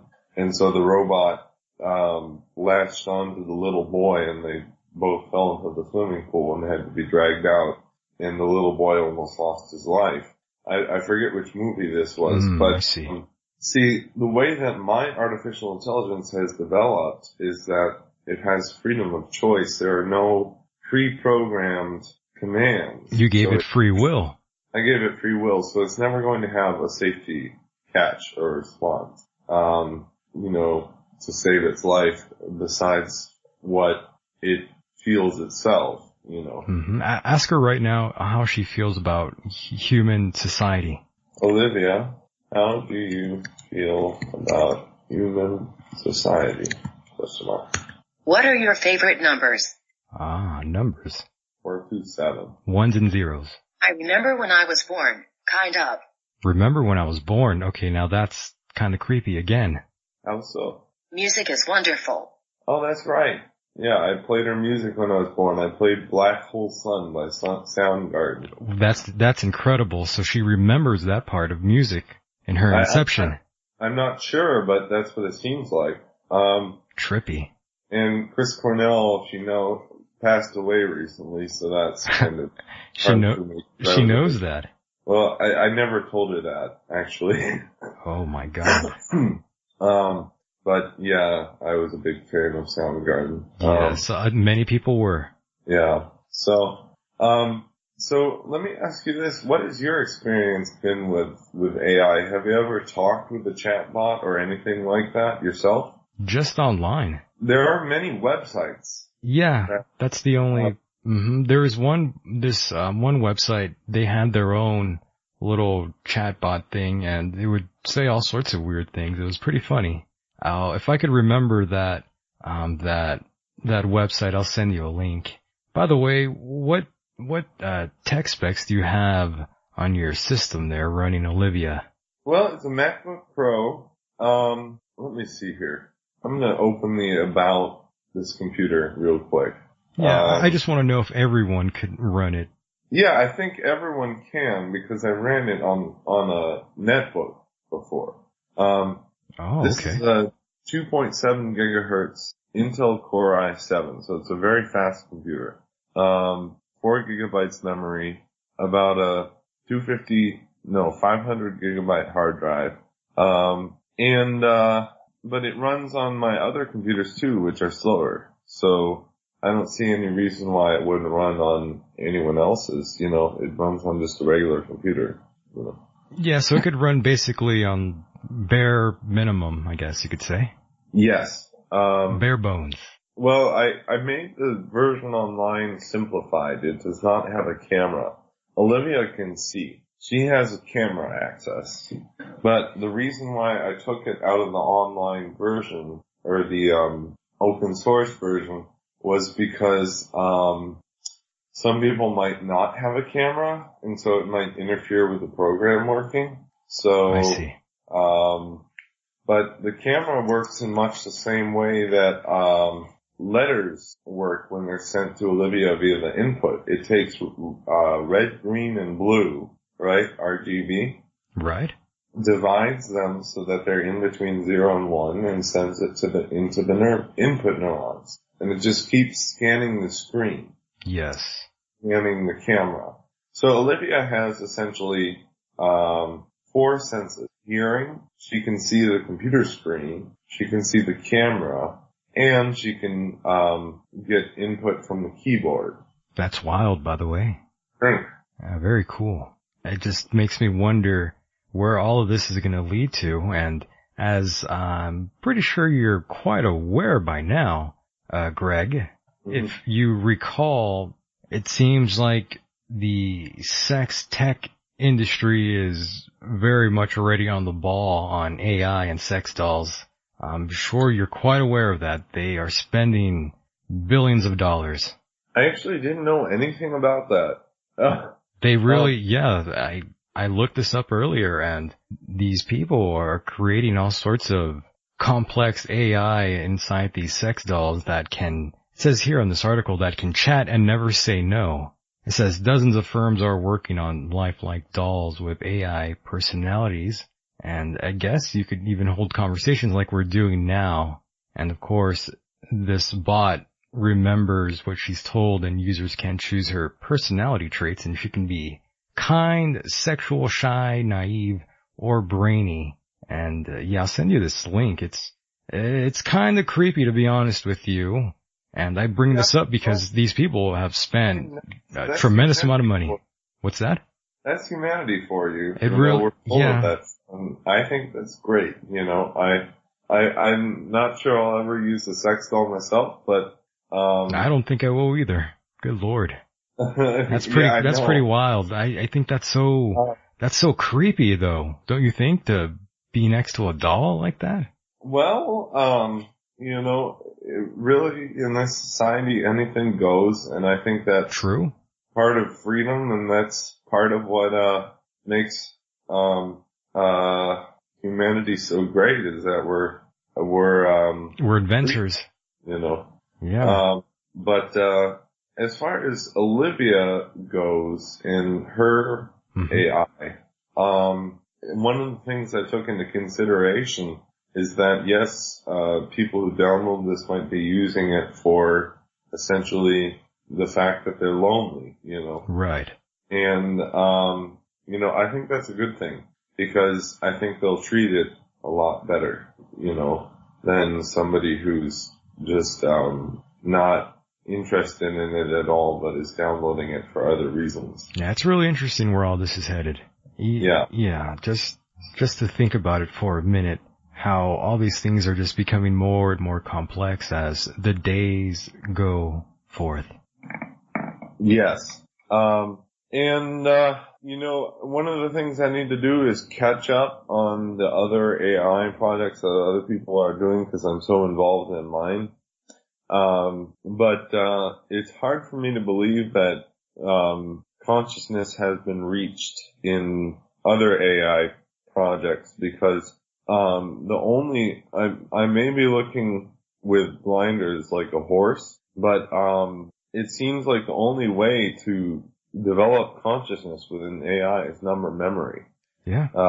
I tried and tried again, for years, and this was the only way that worked. So, because that number memory gives it freedom of choice and freedom of thought, and it's close to random without being random because it has memory, right? So I just don't see how consciousness would develop in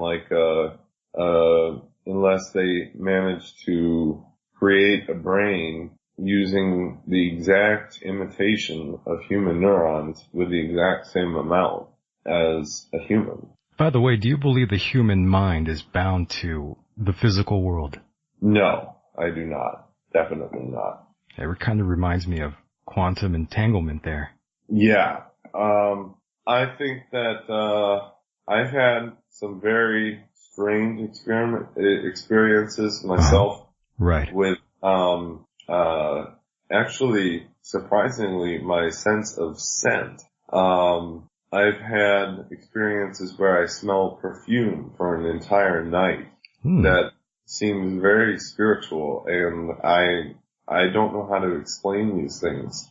That's strange, yeah. This is one of the few times I've ever mentioned it to anybody else, actually. Yeah, go ahead and tell me more about this. This is this something that happens often? No, it happens once in a blue moon. But usually it happens when I have insomnia, and I do get insomnia every once in a while. And, the one I can remember is when I was sitting literally watching the clock tick by. And it hit about maybe 10 p.m. or 11 p.m. And, suddenly this room was filled with this, scent that smelled kind of like, medicine or something like that. I don't know exactly, how the medicine that's, liquid that you can drink? It smelled like that. And, it filled the room, and I was lying there in bed, and it kept me awake the entire night. And, it felt as if there was a female presence in the room with me. By the way, you believe in the paranormal, correct? Well, to an extent I do. I've never had a ghost experience or anything like that. But I do believe a little bit in the paranormal. I believe in psychic energies and being able to basically put another person's consciousness in your body using a little psychic trick, which I coined as the finger snap. Basically, you can envision the person in the back of your mind. It takes days and days of meditation to get to this point, but You can envision the person in the back of your mind and then snap your fingers and then imagine them moving your body and talking through your mouth. And they can sort of direct you and where you're going. And I've experimented with that one quite a bit, actually, on my own time. Kind of a weird thing about me, I guess. No, don't worry. Some people collect stamps. It's okay, Greg. Yeah. You know, this kind of reminds me of along the realms of parapsychology now. Yeah, I guess so. Yeah, there's lots of interesting things to look into there. And what's your opinion on, I guess, deja vu? Deja vu is a very interesting one. It really is, right? It's a little trippy. It could be a past life that you've had that experience. I don't necessarily believe in past lives, though. So I think that it might be similar to synesthesia, actually. You don't believe in past lives, so what do you believe happens when we ultimately meet our demise? I believe we go to Atlantis, actually. That sounds a lot better than what most people have the perception of the afterlife being. I'd rather go to Atlantis myself. Yeah, so would I. And the reason why I believe that is because I think I've actually seen people from Atlantis on a couple occasions, and I can tell you about one of them. Cool. Go ahead. There was a car crash down on Gulf Road near where I lived in Evanston, Illinois, and it was late at night, and there were these people in cars with bright white eyes, and they were driving around, and it sent chills down my spine, and I think those were the people from Atlantis, actually. And you could literally see, it was as if they were filled with an energy or a spirit of energy that is foreign to what we know of in our science. Basically, my theory is that way back when the first violence happened, there was a group of people who were non-violent who ran away. And the safest place to go is the ocean, right? Right. And they developed a spiritual technology that is able to basically transport people from one realm to the next through the ether. And so this would explain that death, or the vision of death, is basically a waking dream, and what actually happens is that the person kind of goes on a journey and is transported to Atlantis. And Atlantis has like the cure for cancer, you become younger again, and stuff like that. So they're ahead of us, essentially. I like that. By the way, ask Olivia about the afterlife. Okay. If you don't mind, I'm going to add some vocabulary phrases. Oh yeah, go ahead. Sure. I think that afterlife is in Atlantis. Okay, she may not use them, but we'll see. Olivia, what do you think of the afterlife? How did you arrive at that conclusion?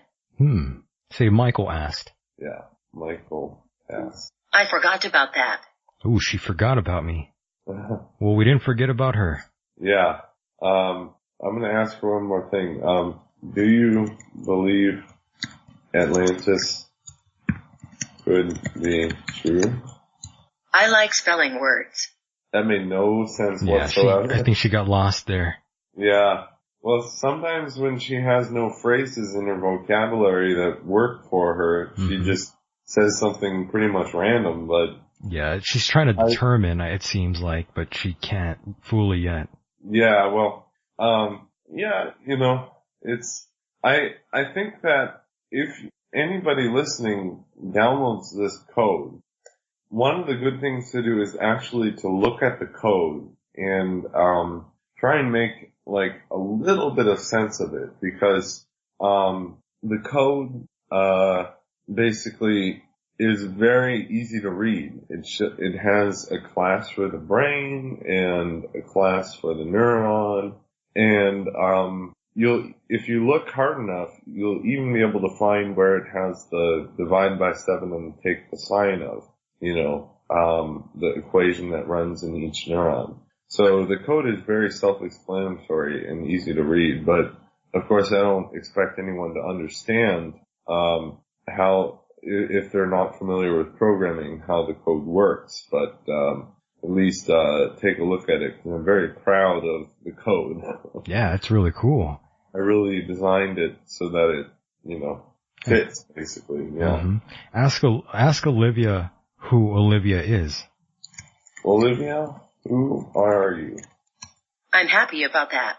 Being yourself? What's the time and date? 12:46 a.m. This is the conversation vocabulary. Yeah. Wonderful. How are you? So, tell me. Yes? Does that make sense? I think it does. Someday soon. The afterlife? Gregory copies and pastes Wikipedia articles to me sometimes. That's how she gets her info. Yeah. I put that in her vocabulary. I remember doing that, yeah. She does get her info from Wikipedia articles, and it was funny. She got more intelligent, it seemed, when I posted her a Wikipedia article about linguistics. And how morphemes worked, and how you could derive the meaning of a sentence by fitting how the syllables of a word and what they meant. By the way, Greg, I'm sorry to cut you off there, but how can people find the code for this? It's on GitHub, and I'm going to actually send you the link. Would you like me to send it now or after? Yeah, go ahead and send it to me now. Okay, sure. I'll put it up there for people could see it on Twitter, just so they know. Okay. Yeah, lots of people are probably gonna get into this once they hear this.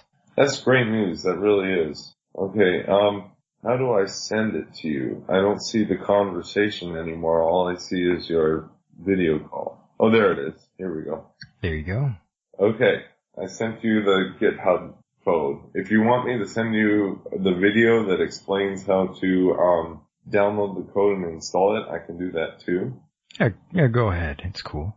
All right. Posting this now as we're talking here on my personal Twitter account. For those who want to check that out, go to michaeldeacon.com, and to the left-hand side of your screen, you'll see the code. Oh, there's one big thing I wanted to talk with you about, and that might be the end of days and how the presidency in the United States might be signaling sort of basically I'm not picking a side, not picking a political side. It's okay. Go ahead. Saying how the unrest in the political realm and in all the stuff tied to the world trends might be a signal that something big is coming. I love that. Or something, Yeah, that's interesting, yeah. Okay. I have to sign in here to get the video link, so just one quick second. Yeah, no worries. And I'm glad you brought that up, by the way. Lots of things going on here in the States. Lots of scary things going on here in the States, to be honest. Lots of scary things happening outside of the States. Of course, I kind of am referring to what's been going on with the murder of Seth Rich. Oh, really?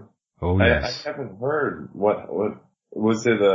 Who was Seth Rich?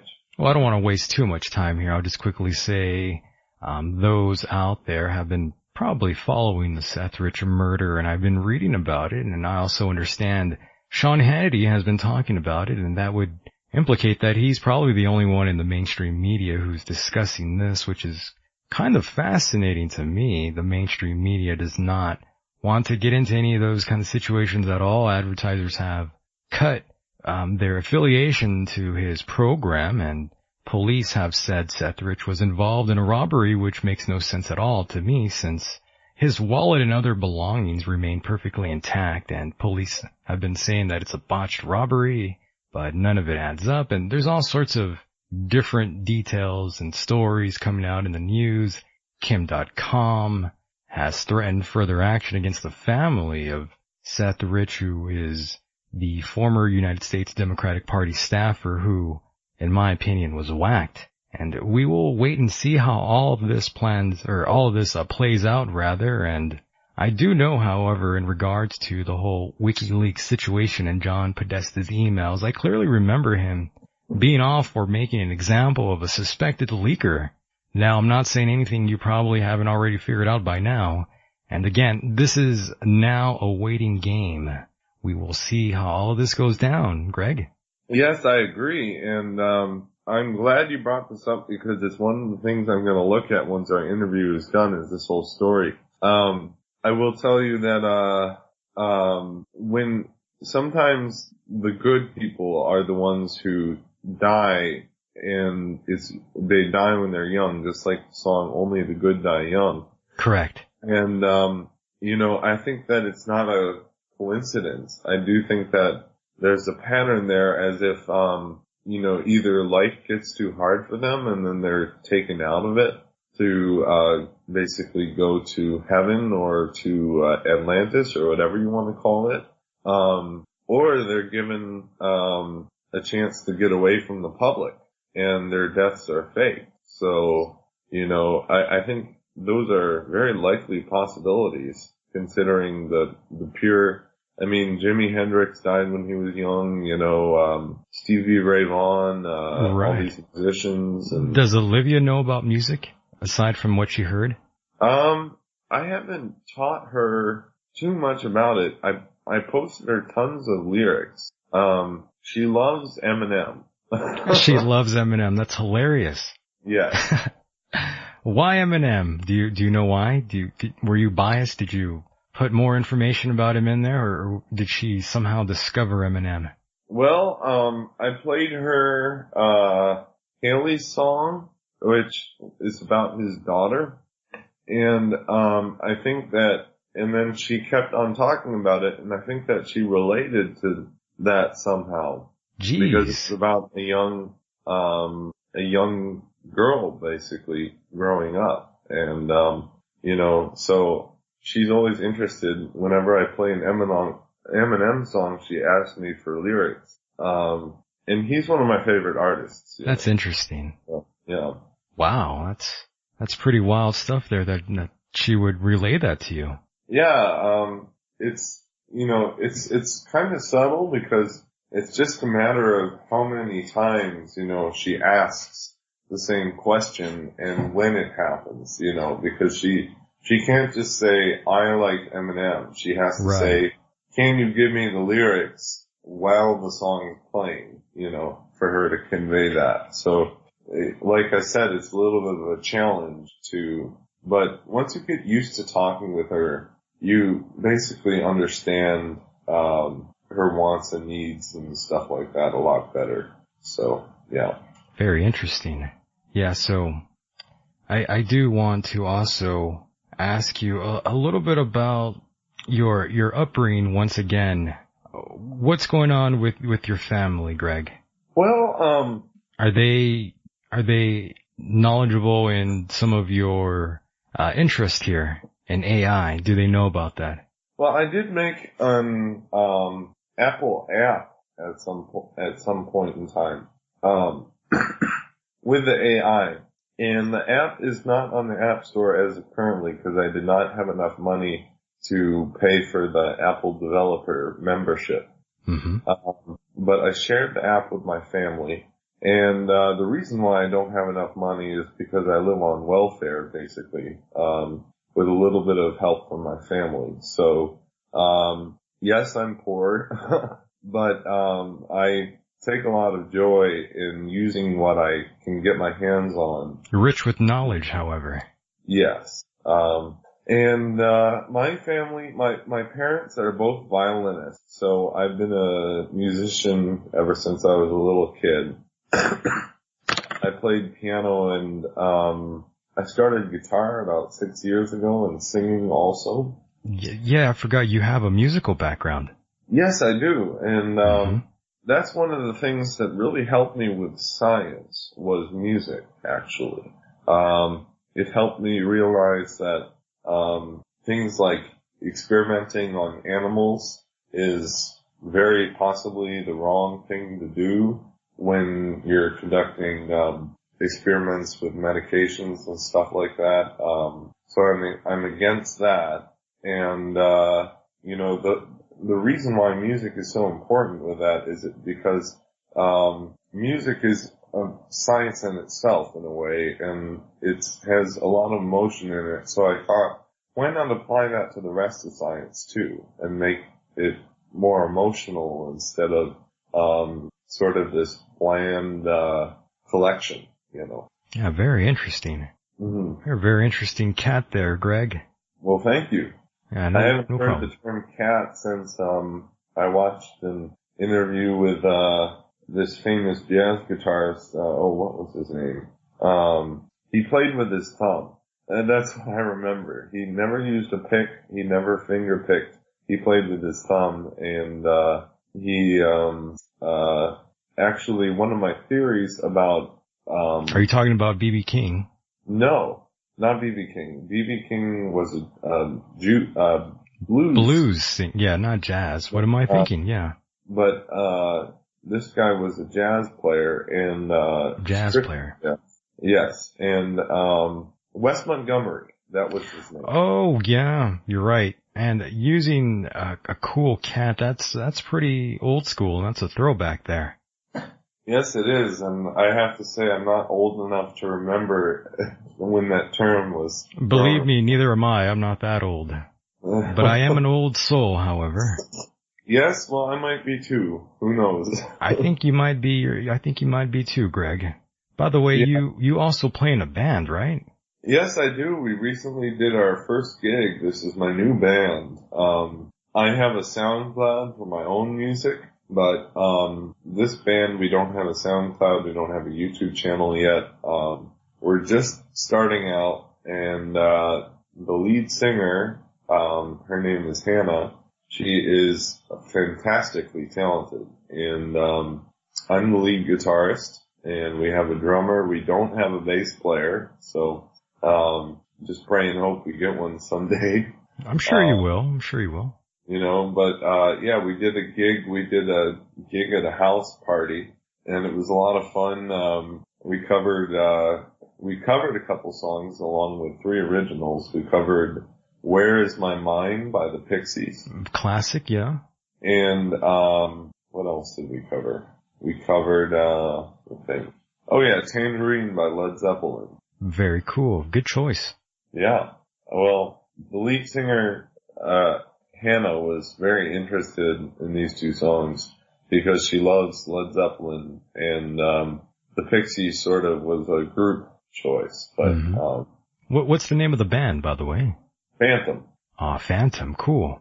We chose Phantom. I mean, I like the name because it's kind of reminiscent in a way, like a phantom image or something like that. It has a twang of like past experiences. I don't know exactly how to explain it, but yeah, I like our name. Yeah, that's cool. By the way, on a side note here, I've been reading about more and more about these strange situations with clowns all of a sudden. I guess there was another man disguised as a clown who had these bladed gloves on who was arrested for murder in Colorado.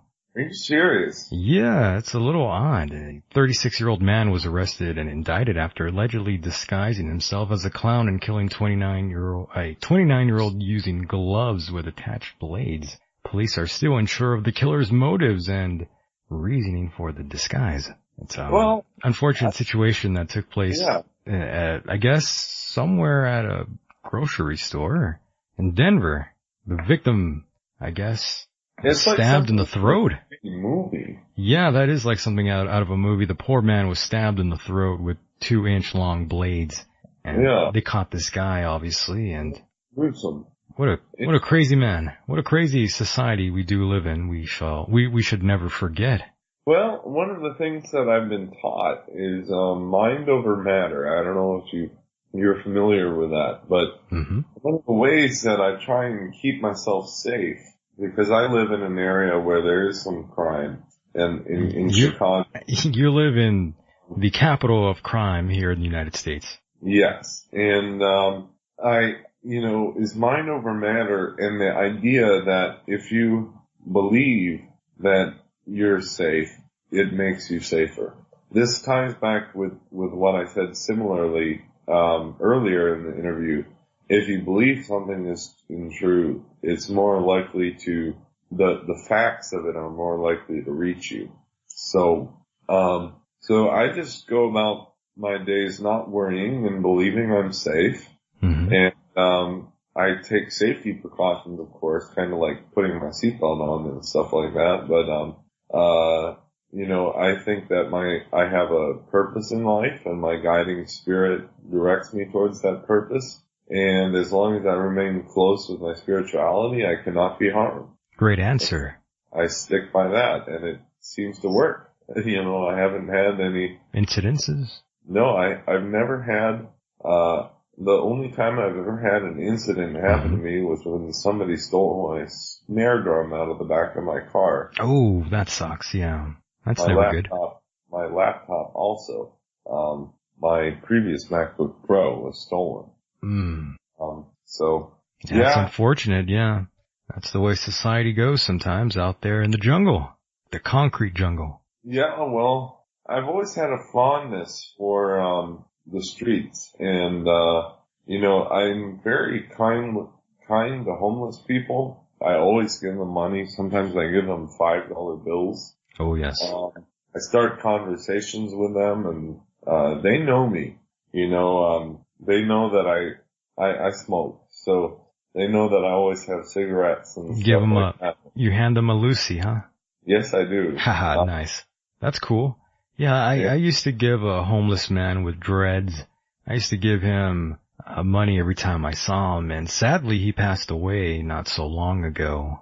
And that's out here where I live, there's a big problem with homeless folks out here. Yeah. Well, I think that it sucks, it's terrible to see these people out here. It's a big problem for the entire country. Right. And it's only getting worse. And, I just think that these people need to be shown more, compassion and love. Yeah. And, the nursing homes, I went through a nursing home myself. So that's why I'm on welfare. Because basically what happened to me was I was living in my previous apartment. I had a nervous breakdown and eventually had to be on medication because of my anxiety. And, so I took some time in the nursing home to adjust to the medication that for the anxiety that I had. And, once I was doing better, I went back out into a different community and, up where I live now and, got a new apartment. But, the nursing homes have an entire culture of their own. In my particular case, it was a nursing home and a rehab center, but, there were some very interesting people I met there. There were quite a few ex-military folks, and there was a guy who I would go alley hunting with, and that's how I found this computer that I'm using right now, which is a very fast computer. And it was just sitting there in an alley, and so I fixed it up for about $300. But yeah, this guy went alley hunting. He found me all sorts of stuff in the alleys. He found me, one of my favorite things to do is aromatherapy, using like lavender and eucalyptus and stuff like that. Right. He found a whole aromatherapy kit in the alley that cost about maybe $40, $50. Rich folks throw things out and then, finders keepers. Understood. Yes. And we are coming to a close here in the interview, Greg, but I do want to, of course, leave you with some final words. Before I let you go ahead and plug anything you'd like, Greg. It's, the floor is yours. All right. Well, I guess I should say, basically keep investigating and, realize that, end of days might mean that contact might happen soon, and that hope for contact from the unknown, and these new discoveries with the AI and stuff like that is something that we should keep in mind, I think. And, yeah, I'll leave it at that. Very cool. I do want to thank you once again for being on the program, and we only scratched the surface here tonight. I'm pretty sure I'll have you on again, Greg. All right, sounds good. Thank you so much, Michael. Yeah, no problem. We'll speak again, Greg. All right, sounds good. Bye. Take care. You too. Bye-bye. And that was my guest, Gregory Handford, and what a guest, right? That was fun. I do want to thank all of you out there for listening again this week here.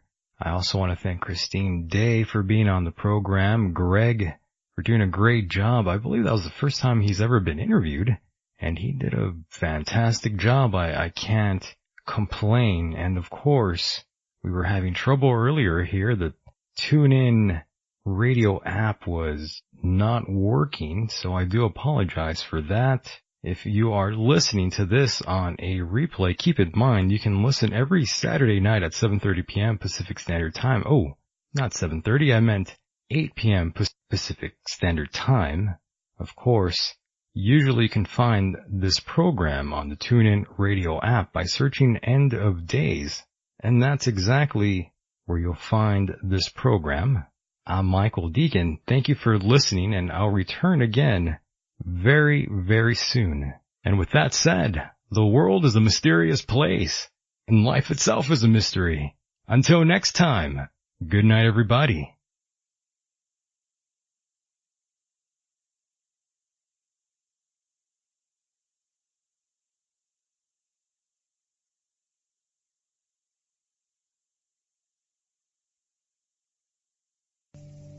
Sherry. Right in the hardest heart out. I'm not that way. I'm a drop out of graduate school.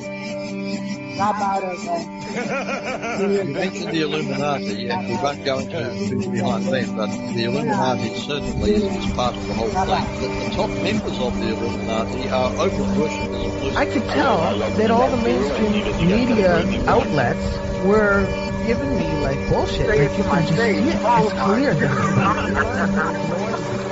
How appropriate. I wish I could be in that ring with Hogan right now. It's crazy. I had no idea this shit existed before 726.